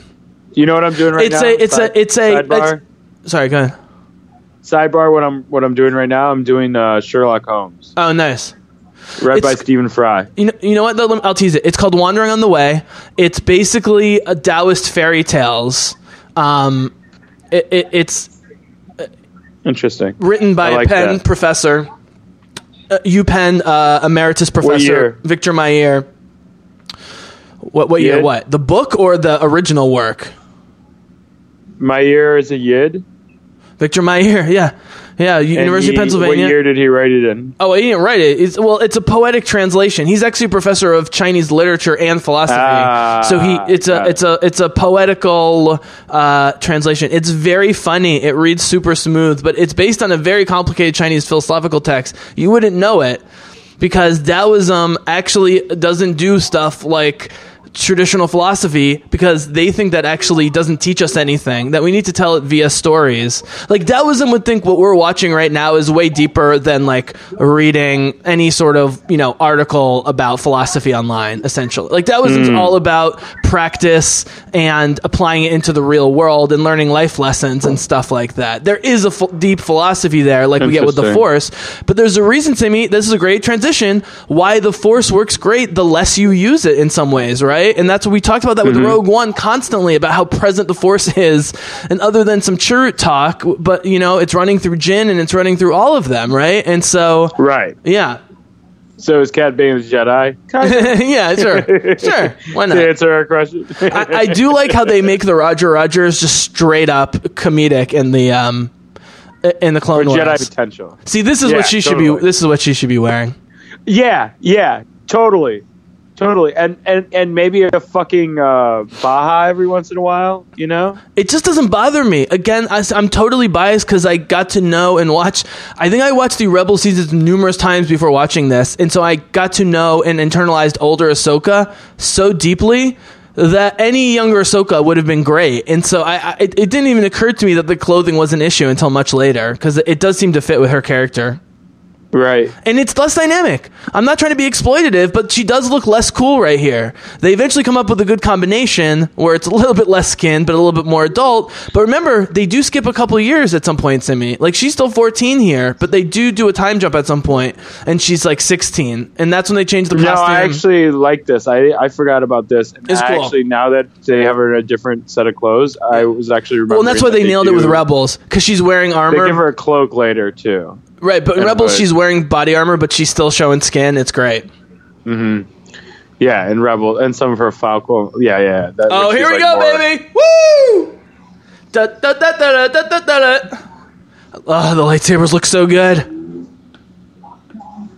I mean, the textures on Oh, these. he's not work. Oh, No gravity is always fun. No gravity. Yeah, Anakin's not. You were Anakin doesn't trained give for a fuck. this. I love these clones. It's such a great touch. You're The trained clones for are this. better fighters than the stormtroopers. They have better armor than the stormtroopers. They're smarter than the stormtroopers. I love what R2 is also like. At one, it looks a little weird, but once in a while, like Anakin will jump on R2's back and he'll fly out of something. It's like one of those last resort things. Sure, why I not? wonder how Chopper much does that stuff all the energy time. he actually has. Chopper's great like that. Yeah, Chopper does it much more. Oh man, look at that. The chain gun. Oh, Boom, boom, boom, shit. boom, boom, boom. Uh-oh. That's not going to be good. That's not big and glowing red. That's not going to be good. Oh no. Yes, clones. Aw. She's hilarious. Look at this. Man, Oh. look at her. She's such a fucking ninja. She's such a boss. She is. She's a ninja. Exactly. He's like a samurai and she's like a ninja. That's exactly what's going Right. on. Yeah. He fights head straight on. She fights around the sides from the back. You know what I mean? Like, See, why can't he just like pull it to him right now? I think it's an X-Men thing. I'm telling you. I think You're right. He didn't have concentration. Yeah. And emotion helps drive it. And this is we were constantly talking about this, about how positive use of emotion should be encouraged among the good Jedi, right? And that's why Right. Ahsoka, here goes Ahsoka. I'll get him, Master. Yeah, it's a trap. Yeah, it's a trap. It's a drop. By the way, someone points out that Leia says it's a trap in Empire, so Admiral Akbar is actually not the first one to say it's a trap. She goes, Luke, it's Vader. It's a trap. Oh, this looks amazing. The thing is, Simi, I love watching this with you, and every once in a while this is great, but there is an exhaustion factor when you combine these long arcs and all the action. Oh, here we go, baby. You're not much... Yeah, right. Uh-huh. Whoa. When did she get the second lightsaber, Simi? Season 4? Boom. She just bossed him. Oh, man. I forget. Where does she get it from? What's funny is, not surprisingly, older Ahsoka sounds more like Ashley Eckstein than younger Ahsoka. You almost can't recognize Ashley Eckstein's voice here. I don't know how you get a 35-year-old woman to do this. No, it's true. Although Yuri Lowenthal, who's a very famous voice actor who's super cool, is the voice of Spider-Man in the Spider-Man video game that just came out that everyone's playing. He's like 50. Is there a new cartoon movie coming out too? Or Yes, did I there's just Spider-Man. get- Yep, with a really Okay. famous cast. Yeah, Haley looks Steinfeld's playing great. Gwen Stacy. Yep. And does it have Spider Girl in it too? Maybe. My nephews don't know what's going on. They love Spider-Man. They're 2.5. Spider-Man! Oh, that's awesome. Yeah, it's funny to see what sticks. It's always Spider-Man. I've seen all my nephews grow up over the last 16 years. It's always Spider-Man. Great. That's not a bad. Or Superman. franchise. Yeah. Why not? Blue and red. Spider-Man has. I like the. What do you think? You like the new Spider-Man? Oh, that's No. fucking dickish. I hate it. Dick. Yeah. Ugh, Bane. But it's Bane's good. just You want them to vicious. you want the bad guys to mistreat Ahsoka so you enjoy the beatdown even more, right? Right. But God, she showed one of the bad signs of Anakin, his narcissistic Slimo. Slimo. His narcissism. Like she thought she That's had him, overconfidence. and she That's not didn't. narcissist. Anakin is narcissistic. Fine, She's not. fine. Narcissism Fine, is liking fine. to look at yourself in the mirror. No, you're right. You're right. I'll take Yeah. that No, out. but I want to point out that's that's what I meant. what I'm saying No, is it's a good point. she does interpret his recklessness and overconfidence, but not his narcissism. And that's the thing she misses about her master is this stuff here. Grandma's only one of him. It won't matter. They just are waiting to get murdered. Oh my god. I love Star Wars, dude. They kill people. It's Marvel and DC. They never kill anybody. That's not how the world works. This is the real world. Wait, seeing her outfit up close, is that supposed to be like velour or velvet or something? That's her space outfit. That has to cover her whole body because she's in space, I think. Yeah, it looks like velvet. Obviously. Yeah. No. They did it right. They did it right. They gave her 14-year-old clothes when she's 14. They give her 16, 17-year-old clothes when she grows up. I mean, it makes sense. I love how she's like, yeah, I think you can. They're just speaking with their eyes. Oh, look at her eyes. They know what to do. I feel like in this or Rebels, no character's eyes look as good as Ahsoka's for some reason. Oh man.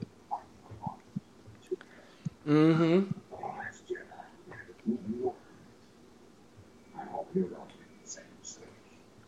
Oh, the holocron's so cool.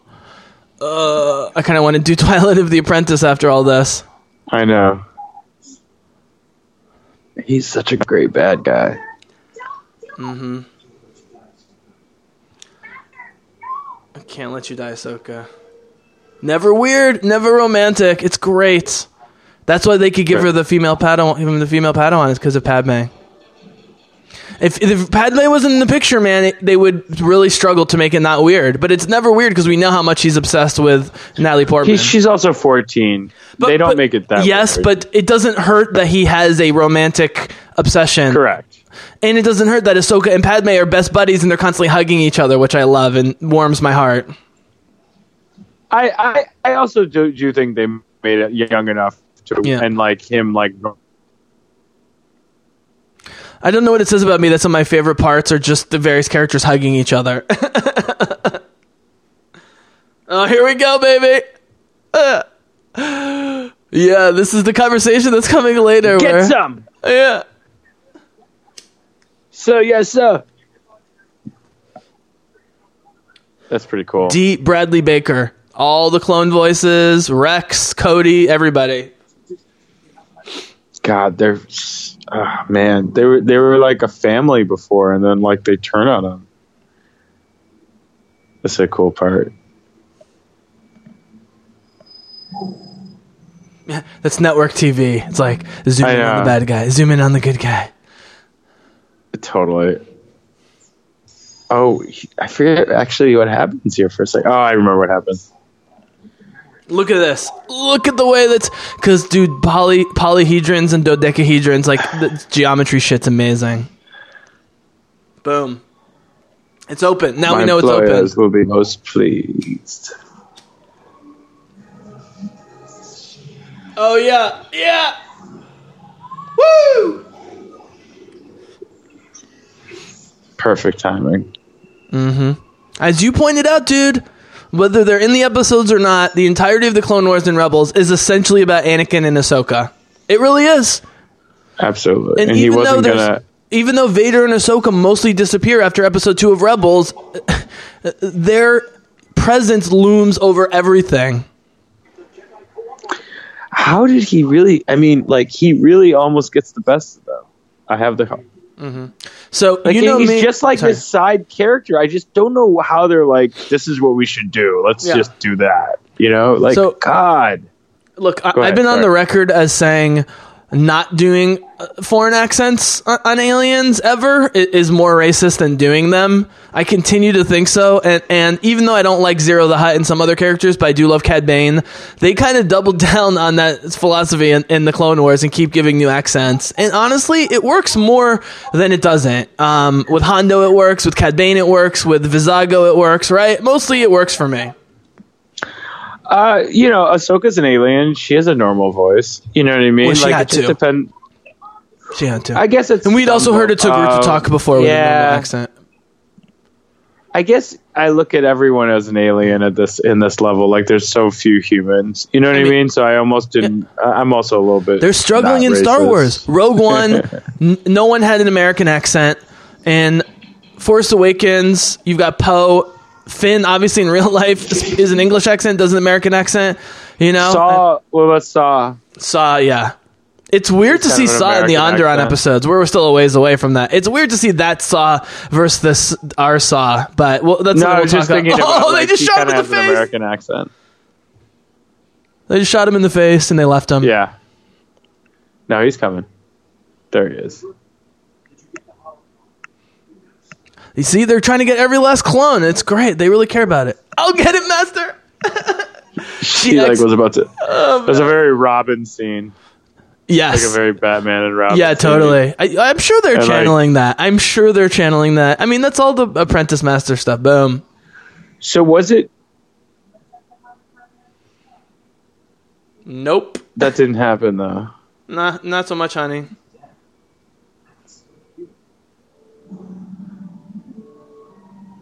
God, Bane is such a great bad guy.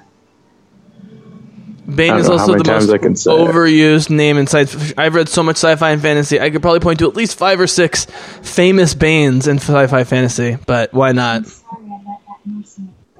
Cad Bane.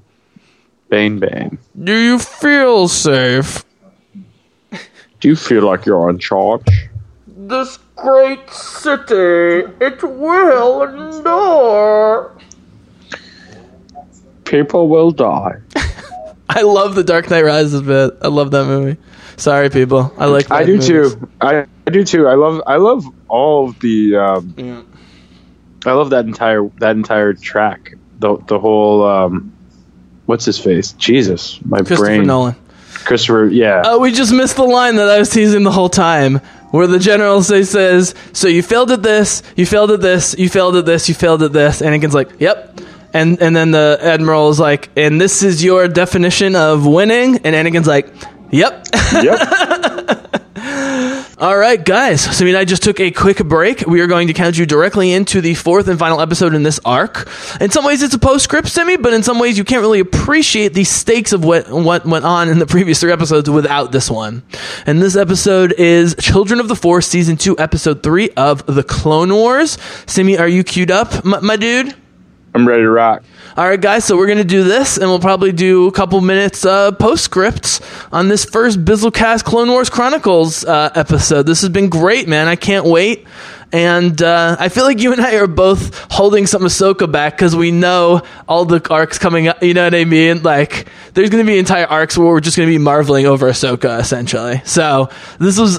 I didn't realize it to me, but this was the perfect first arc for 2 Ahsoka lovers to get into because she is with the full cast, and I think that was a great way to start. So, good call, buddy. Yeah, absolutely. All right. Absolutely. All right, good guys. Call, buddy. Patting myself on the back. Yeah, go ahead. We're all about back patting here at the Bizzlecast. So, all right, here we go, guys. Here comes the countdown. 3, 2, 1, go. 1, 2, 3. All right. Don't forget to read the quote. The first step to correcting a mistake is patience. It's good advice. Very Yoda. Wait, is this the one where... Oh, no. Yeah, here they go. Here they come with the walkers in space, man. I love those walkers. No, we had to do this one. I forgot. This is the end. This is it. Yeah. No, we had to do this. We couldn't. What are you talking about, man? There was never any doubt. The Bizzlecast listeners don't know any different. Okay, here we go. We don't keep secrets from our people. It's true. They tell us what they want. We even tell them our drug and alcohol habits, you know? Like, what else is there to hide? All right, pal. Great space porn so far. We're barely into the episode. We've had amazing space porn. You know, and one of the characters we haven't talked about is R2-D2. Yes. There is no C-3PO. They got rid of I believe him as your like bottom bitch is the way you refer to R2 as your bottom bitch. Yeah, dude. He's just there. And like, see, I listen. But he's great. He's great. He is great. Like, he's always there for everyone. He's there for Ahsoka, and he's there for Anakin. Some people, Simi, are like, you talk so much, but you're a good listener. I was like, it's called multitasking, people. And that's what. Great. By the way, I love how talkative Ahsoka is, but she too knows when to listen in terms of information. Oh, and she was on it. You know, she was just on it. Oh man. You can see why this costs $1 million an episode. I mean, to make that into an animated movie of 90 minutes, $90 million, that's cheap for a big-time animated movie these days. Very like cheap. I said, I don't know what they cost. But A Pixar movie costs $150 million for a Pixar Up movie. was $150 million. Yeah. Frozen 2 would probably be closer to 200. Up was great. Did you like that movie? I don't know if I saw I it. love how they like show how these smaller ships. This is my favorite. I talked about get this to dude in Attack of the hyperspace. Clones. I love the notion that you have small ships like that are smaller than A-wings that can't jump, but then they attach to these modules, and that allows them to jump. Is a great design. Makes so much sense. I love how when he's stern, he puts his arms behind his back, and he reminds me of Vader. Although that's also the Morpheus move, Oh man, which is kind of where He Anakin could. is right now, right? He's somewhere between Morpheus and Vader, leaning towards Vader. oh right, yeah, definitely leaning towards Because Vader. let's be honest, dude. Throughout this series, him and Ahsoka see things clearer than these idiots on the the council. I love Obi-Wan, Mace Windu, and Yoda, but these guys are idiots. They have no idea what's going on. You're right. He's the only one. He's one of the only one. Him and Ahsoka are some of the only ones that even like get that something's just wrong. Like, and it's funny. It's like the more powerful the Jedi, it's like the more powerful of a trance they're in from the Emperor and from this ruse that's been going on. You know, it's crazy. If you have no dark side, you're gonna have trouble reading the dark side, right? This is the thing no one talks Right. about. right. Who are the best good guy in real life, Simi? You're trying to figure out if a bad guy's lying or not.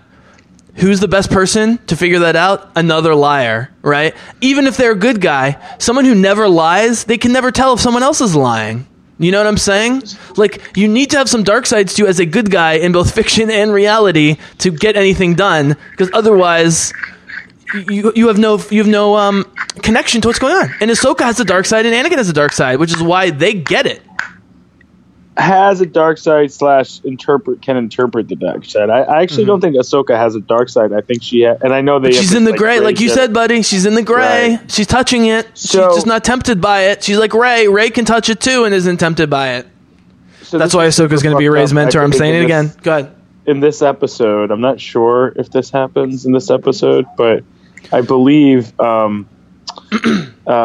Anakin like tortures Cad Bane. Which is kind of fucked up. Which you just start to see these glimpses of just like morally and ethically like questionable. But that's what soldiers do, and that's the problem, is they turn Anakin and Ahsoka into soldiers. Yoda's constantly talking about how we're not soldiers, we're keepers of the peace, we don't want to fight this war. Like, dude, let's be honest. The Jedi Council approved this war, but Anakin and Ahsoka are the only ones trying to win it. I mean, Luminara, as we're going to see, just wants to give up. The Council is like giving up half the time. Like, Anakin and Ahsoka are actually trying to win this war that they weren't even responsible for. Right. But the difference is it pushes Anakin totally to the dark side, whereas it gives Ahsoka enhanced wisdom.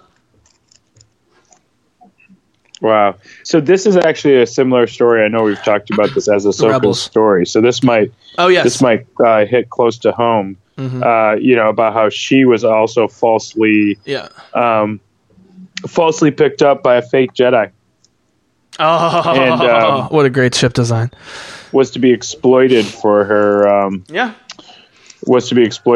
power. So this was and then Filoni talks about this. It's a lost episode that never happened. And that's why the Ahsoka book one is great, because Ahsoka's Right. never been a person before, and in the Ahsoka book, briefly, she's allowed to be a person for a bit, and it's great. And a completely independent person who she really is, and that's what makes her kind of special. Like, I don't think it's Do you think it special, was like- intentional based on, I'm just following what you just said right there. Do you think it was intentional that we were supposed to realize that she doesn't really need Anakin the whole time? She thinks she needs Anakin. They think she needs Anakin.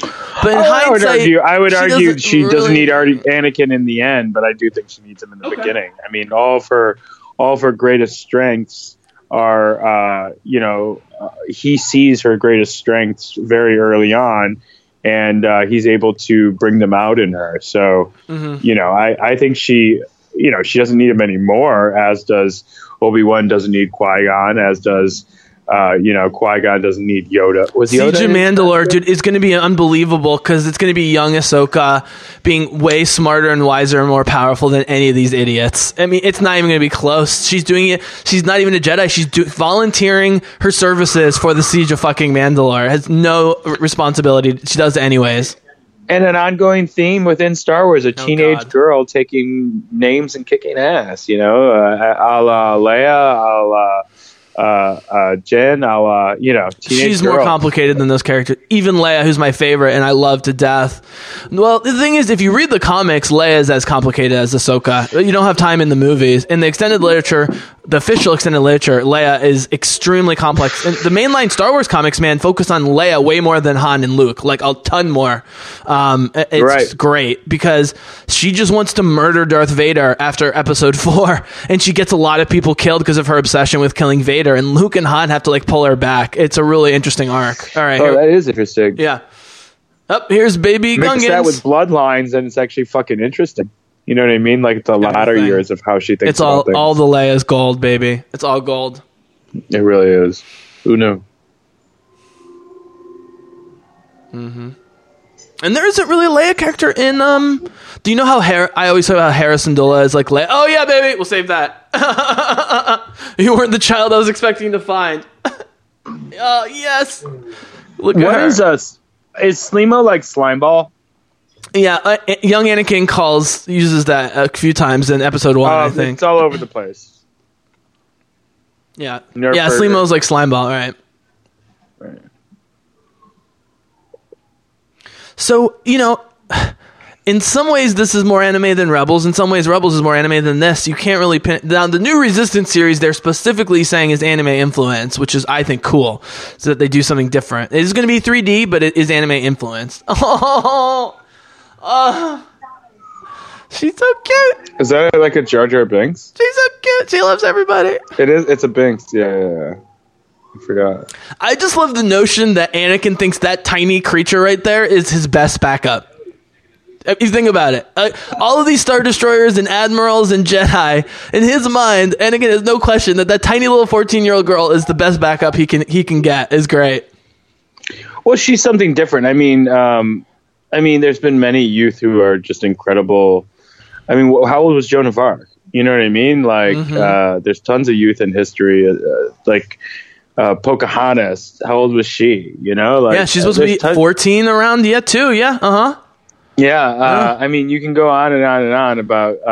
Good call. Young women leading revolutions. There's something about their power and possibly their ignorance. I mean, ignorance breeds, shame, I guess, or not ignorance. Age breeds shame, and you're just not as I have trouble into it anymore. Honestly, Simi, I'm being totally honest here. This is happening now with video games as well as television and movies. If it does not have at least one strong, awesome, interesting central female character, I'm not interested. If it's just a bunch of dudes in any media, and I'm not just saying that, like I genuinely get bored. If it was just those three guys without Ahsoka there, I'd be like, okay. You throw Ahsoka in there, you throw some Padme in there, now I'm interested. They don't have to be the leads all the time, but like the new Iron Fist season, I really like because it's really about Colleen, Jessica Henwick's character, who's way more interesting, and Iron Fist. And by the way, she's Poe's wingman in the comics and the movie. We're with you, Poe. Jess Pava and the X-Wings and Force Awakens. Anyway, Jess Henwick's amazing in it, and they make it more about her. I think the first time I acknowledged the same kind of thought process of movies is when Hermione stole the stage. Oh, yeah. And what she was able to do in Harry Potter 1 through 8, 7, 7.5, whatever. She created this character that was incredibly intelligent, incredibly beautiful, but that wasn't the main thing about her. And she did so many cool things, and she didn't even mean she wasn't supposed to be the main character. Right. Yeah, there's the great line. Ron's like, "Are you Are you mad? We couldn't last one day out there without Hermione." And like everyone's like, "Of course you fucking." But that's why I love Azkaban.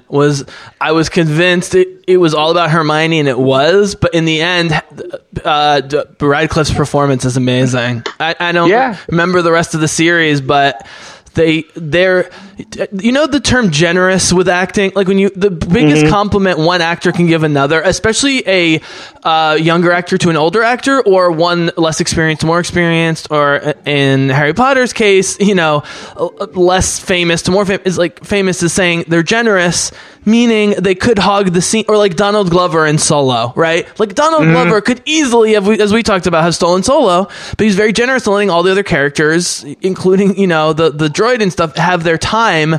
And as could Mother of Dragon. Right. Yes. But oh man, don't get me started on Kira. She's so good in that movie. Right, here's all the bargaining and negotiation. What I'm saying to me is, oh, by the way, Emma Watson, do you know what she's doing these days? Do you know what Goodreads is? Goodreads.com? No. Goodreads, it's the biggest book review site on the internet. It's owned by Amazon. But it's independent. It's where everyone goes to review their books. It ties into all social media, you know, millions of users, blah, blah, blah. They just gave Emma Watson a bunch of money to do a free YouTube series where she interviews the best-selling female people of color international authors from around the world for like an hour online for free. It's just Emma Watson interviewing poets and writers about their work, and a lot of women, young women of color especially. Is What's awesome. the setting? It's just them hanging out in a room, basically. That's pretty cool. Yeah. Like kind of like a Barbara Walters. Yeah, it's like Barbara Walters. It's exactly like the Barbara Walters mixed with like David Letterman or something. You know, and it's great. like, but that's what I was wondering. If it just they're just sitting on a couch, and you just Emma Watson being adorable and magnetic and brilliant, and talking to poets about poetry between two ferns. Yeah. By the way, Zach Galifianakis skinny is not funny. Zach Galifianakis needs to get fat immediately because he's not been funny since he got skinny. Chubby. He was like Chris Pratt. Let's not call him fat, right? Chris Pratt is hilarious. Okay, so let's focus here, Simi. I talk about this a lot. There's not much to say because it's obvious that someone like Sidious would want to either kill or capture and train young Jedi. We see almost this exact episode thematically in Rebels Season 1 where they're trying to save the babies. Season 2. That's one of the first Ahsoka episodes in Season 2 is Ahsoka helps them track down the babies, and that's when we meet the new Inquisitors, and she takes on the Inquisitors by herself, and it's fucking awesome. One of the best lightsaber fights ever. Ugh. This was just an interesting little scene where he was just actually sharing his vision, and which is a little contradictory. You will pay for your lack of vision. Well, the Sith there can be only two, an apprentice and his master, right? So Palpatine never believes that, though. If you look at all the movies, all the comic books, he's constantly training tons of possible successors. Yeah, and he keeps sending people at Darth Vader in the comics, man. That's why you're going to love this new Vader series. Dooku to Ventress, after Darth Maul, to Savage, to all of them. He supports it all. So the new Darth Vader series from 2017, still going on, that I gave Simi the first volume of, is the first big one where they go post Episode 3 as opposed to Episode 4. And so Vader doesn't have a lightsaber. He's still adjusting to his apparatus. The Emperor is constantly trying to kill him with other underlings, both Jedi and non-Jedi. It's crazy. The Inquisitors all try and take on Vader. Does it have him getting his lightsaber in the yeah. No, he makes it in your volume. Oh, dude. All right. While having flashbacks of Padme. You gotta read it, dude. You'll love it. Oh, here's the purple lightsaber, baby. Oh, man. I actually prefer the lightsaber fighting in Rebels. I think the Rebels lightsaber fighting is... when it's lightsaber on lightsaber is amazing. Anything with Kanan fighting the Inquisitors or Ahsoka fighting anybody is spectacular. The gunplay and the ship stuff and the epic scenery is way better in Clone Wars. I prefer the lightsaber fighting in the Rebels. I just said it. I said it. Sorry, people. You can email me if you don't like it. Maybe Bane, maybe my comment earlier that I was hinting at, maybe it isn't a coincidence that he said I vision having... people with force sensitive from all over the galaxy, and he's paying Cad Bane, to do all this shit. Isn't he ultimately Cad Bane? He's orchestrating Cad Bane to do this stuff, even though he's playing the other side, right? Sorry, I'm hypnotized by Ahsoka.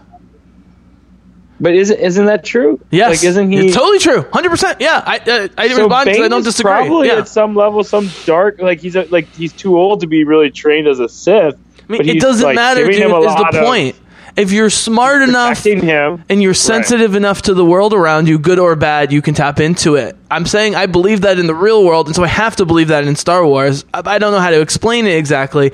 I actually think Bane is pure brains, the way Kira is pure brains and Solo's pure brains. I am very against the idea that anything about Solo, because I think it cheapens Han Solo if there's Force involved. You know, I But like he's him being physically so superior. doesn't like, matter. he's I able to like hang the with idea the that Jedi. he's like he's a Captain America scoundrel without the super serum. I think you need. Right.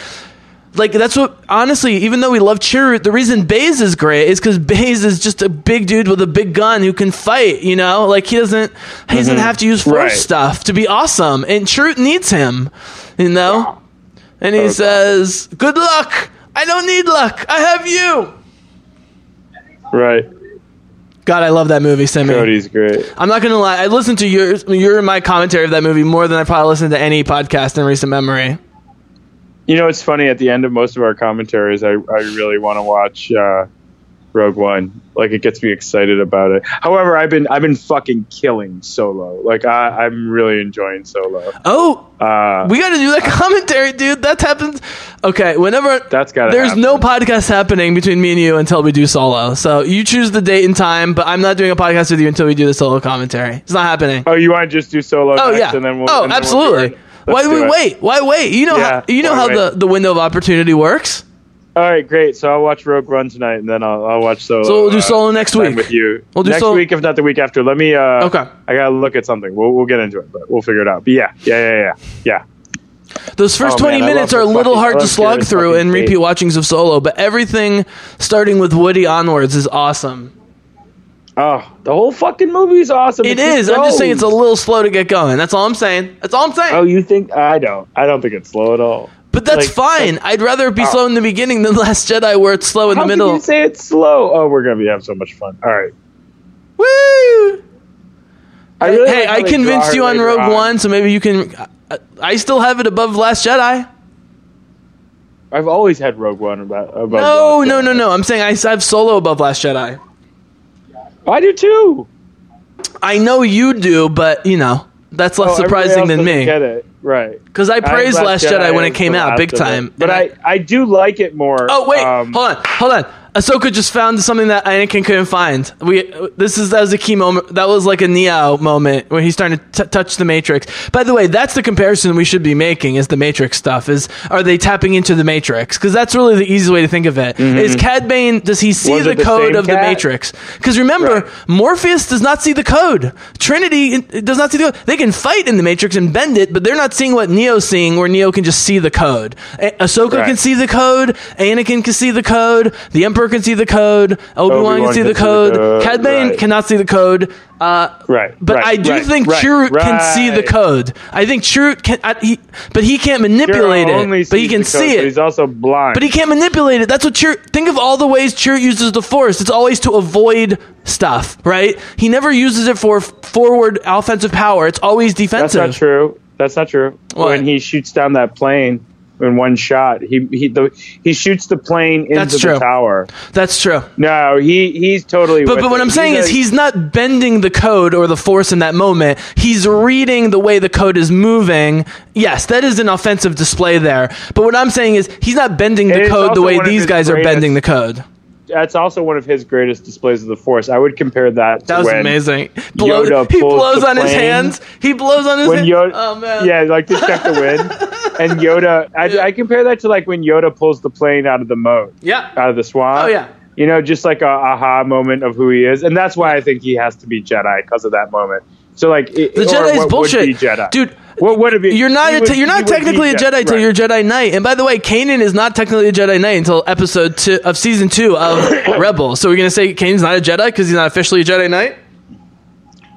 Well, I don't think it. Oh, so good with the babies. If we're gonna really get into this lore, it doesn't matter to me. She's just so cute. I think Jedi what's don't great matter is to me. I think power with the Force matters to me. Here's the thing, dude. Even if you're a dad and the actual character of Ahsoka, like let's say you're beyond an old school fan and you can't get into any of this stuff, but you see your little daughter watching Ahsoka, how happy would that make you as a dad that your little girl's looking up to this little girl, right? I mean, Totally. even if I didn't appreciate it, I'd be like, this is a great role model for my little girl. All these little console scenes are fucking incredible. They do them in 1, 2, and 3. So scary and dark too. It's always like foreboding and evil. But I love how they do it with the fucking with the hollow images of the different Jedi that can't make it there in person, like with Kit and Plone in this case. Oh, and there we go. Wow, man, Dude, we the float reason- through those and it just fucking ends. Dude, That's how you know it's something good. You just didn't Yeah. even notice that it's happening. You know? Dude, the reason we need Ahsoka in the live action, one of the reasons we need Ahsoka in the live action is she's so much better than Yoda, Mace Windu, and those. I mean, the more you see of Yoda in all properties, the more I like him as a complex character, but the less I respect him as a super powerful Jedi. He keeps fucking up. He doesn't even manage to train Luke properly. I mean, Luke's beating Vader is completely accidental and incidental to what Yoda's trying to do, right? I mean, if it's not his dad, he doesn't do it. If you go to the end of the Return of the Jedi and it's Vader, Luke, and the Emperor, but Vader's not Luke's dad, it's over. It's over. He's got nothing. Do you know the deal with Netflix and Star Wars right now? Like what's the deal with the this? problem Like- is Disney has long-term contracts for all their. It's not about you. This is where you in your brain have to think about Star Wars as Disney. It's a Disney thing. Disney has contracts for the Pixar movies, for the Marvel stuff that they signed many years ago with Netflix before they thought of even doing a streaming service. It wasn't very smart. Now, starting next year, it won't be on Netflix and it'll be on Disney streaming service. The bigger problem is the original trilogy and the prequels are like indefinitely licensed to the Turner Broadcasting Corporation or whatever. So they need to figure out those contracts. Yes. So Right. Disney's going to have to pay a shit ton of money to get it back. But by the way, that's why they're doing the Jon Favreau Game of Thrones level series. They're going to give original programming that will be worth $5 a month, no question. And they have so many old movies. I mean, for kids to watch that aren't just ones that came out in the last 5 years. So I actually don't think it's a big problem. I would actually argue that they shouldn't buy it back yet. They're not. Wait. Trust me, they are not working too hard on it. Well, what I would say New is Clone Wars is going to be on it. Favreau's going to be on When they it. switch over to their own channel and everything, and this actually happens, and Disney does this. Well, the biggest thing, problem is the new trilogy. The biggest problem is Rogue One and Last Jedi being on My Netflix. point is, it's fine though. My point is, it's another avenue for someone to consume it, and it's not like it doesn't help the franchise every time somebody watches it on a different thing.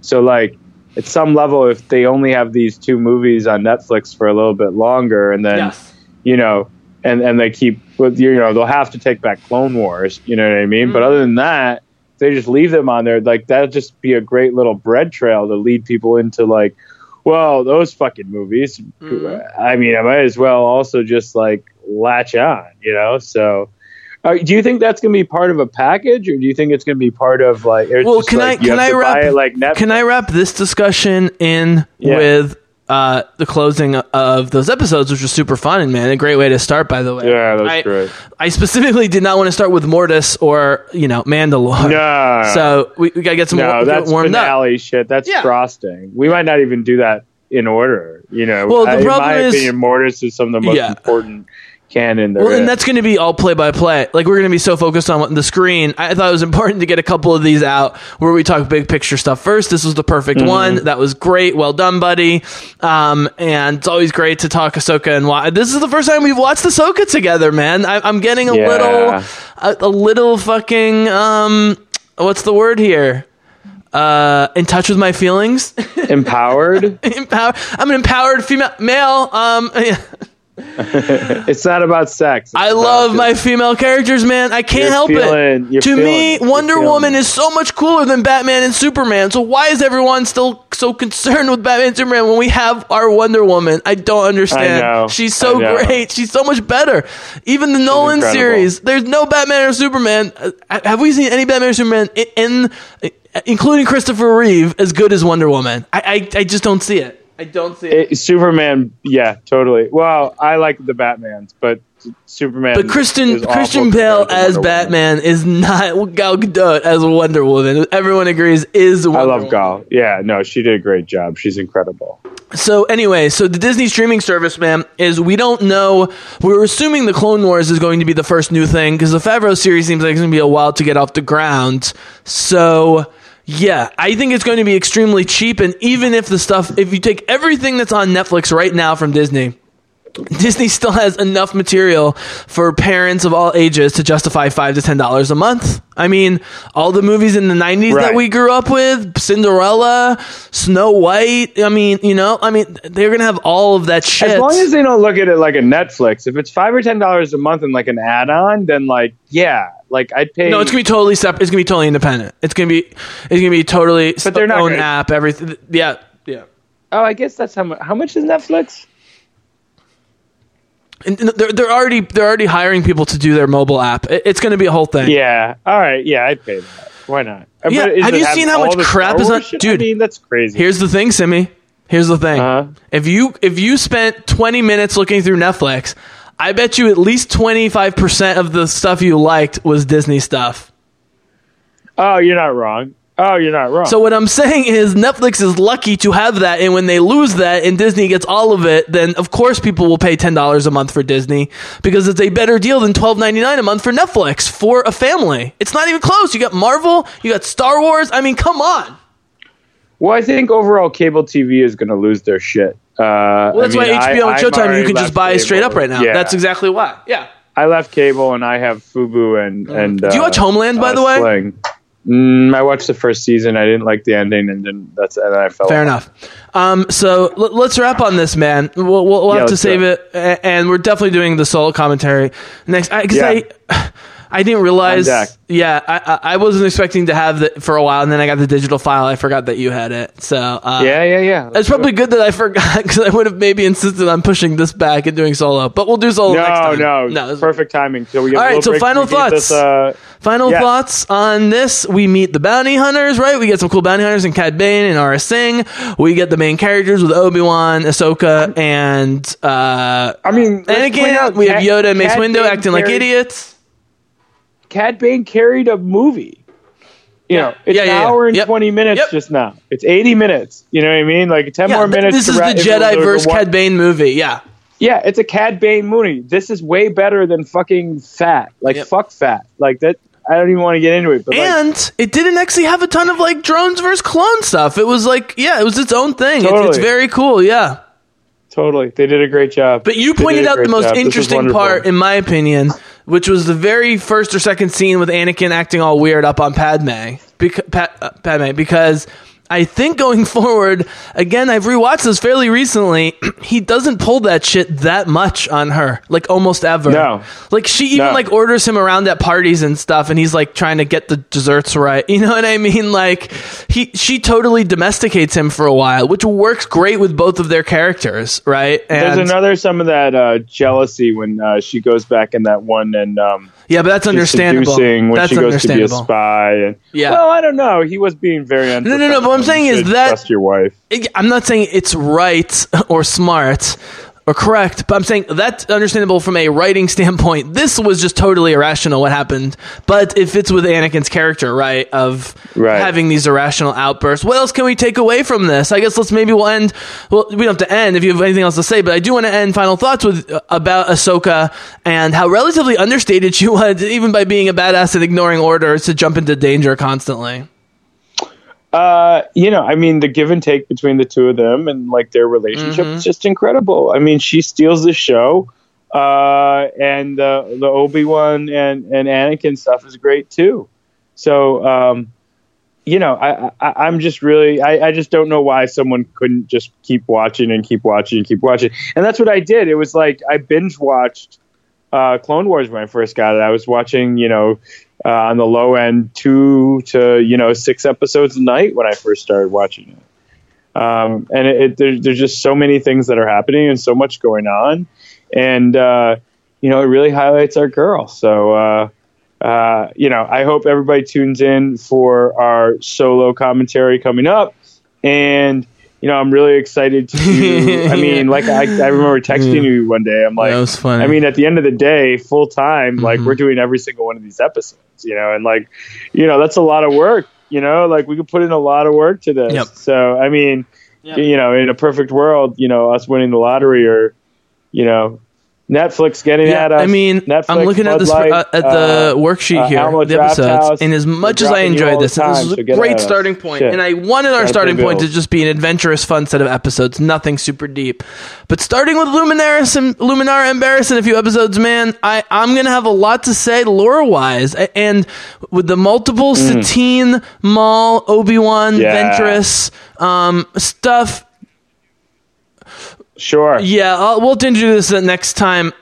We have to do. Lots This has of been on spoilers Netflix that for we're gonna literally have to 4 do because years. we're I gonna have talk to about assume that if you're lore listening and to who this, those you've people seen it. are So, and what they guys, spoilers from represent. here on Yeah, out. absolutely. But I do think it was smart, you know, as great as I Ahsoka know, got towards dude. the end of season 1, to kind of focus on Anakin and then sort of reintroduce a slightly more mature Ahsoka beginning of season 2. And I believe the big jump in terms of age and costume happens between 3 and 4, I think is the age jump or so forth. But it pretty much just keeps getting better and better. I think season 3 and 5 are clearly the best. Although you do get Ventress and Maul and Rex and the Bad Clones in 4. But for the most part, I think a lot of the best episodes are in season 3. The one standalone, man, I have right now, speaking of Ahsoka, and we'll wrap up, is Ahsoka Teaches in the Academy, season 3, episode 6. And so I am very open to, like, we could just record 3 or 4 standalones back to back. You know, I could release them separately or together. Like, you know what? Why don't we just pick like 3 Ahsoka standalones? We'll record them back to back. I'll give it thematic title and I'll just release it all together. It would be great, I think. Like character building stuff. We'll figure it out. So, all right, buddy. Well, this was It might great. be tough 'cause well, we'll have to do. This is a really bizarre challenge. challenge because this was between doing a TV Okay, dude. All right, thing man. where I never have enough time in movies where you're filling a fun, ton as of time. This was a little bizarre, but I'm getting used to it. Most of these arcs are 3, man. We actually really stretch going 4 on this one. I believe, other than Ahsoka being framed, which is the last 4 episodes of season 5, they're mostly 3. So this was a good one to get started. You know, it's like when your coach makes you run 20 laps to start the practice. You know what I mean? Most of them are 3. I think you you're just right. got to do it. Yeah. So, all right, buddy. Well, how's everything with married life? And I'll let you go. Everything going good in the home front? Right. Awesome. Good You're a new warm-up. man, like Good you said. warm-up. Married life is spectacular. It's the oxygen is better. You know, everything. The food tastes better. It's a wonderful life, boy. It's a wonderful life. So man, yes. get at us. Yes. We will see you on the flip yes. side. And yes. Solo. a Hugs Star and Wars man. movie. Thank you, Simi. It's gonna be. It's gonna be and great. speaking of teasing the future, really quick, Oh, yes. when you talked about being a new man, Hugs and man, it reminded people. me of the amazing Agent Smith speech when he first comes back in Matrix Reloaded. Before the big fight with Neo, he's like, a new man, so to speak, like you, apparently free. And then he goes into like his whole extended speech about lack of free will and everything. Oh, dude, we got to do the Matrix. That's happening too, people. So Clone Wars, Solo, Matrix, right. Potter. I think that pretty much covers the next few months. Awesome. All right. Thank you, everybody out there. You all have been awesome. We have been Simi and the Bizzle of Tune the in, guys. Bizzlecast. Tune in. This has been the Bizzlecast Clone Wars Chronicles. Thank you so much for tuning into this and all the other podcasts on the Bizzlecast Network. Please spread the word. Bizzlecast.com, Facebook.com/Bizzlecast, at the Bizzle81. We'll be back at you extremely soon with new content. But for now, the Bizzlecast is out.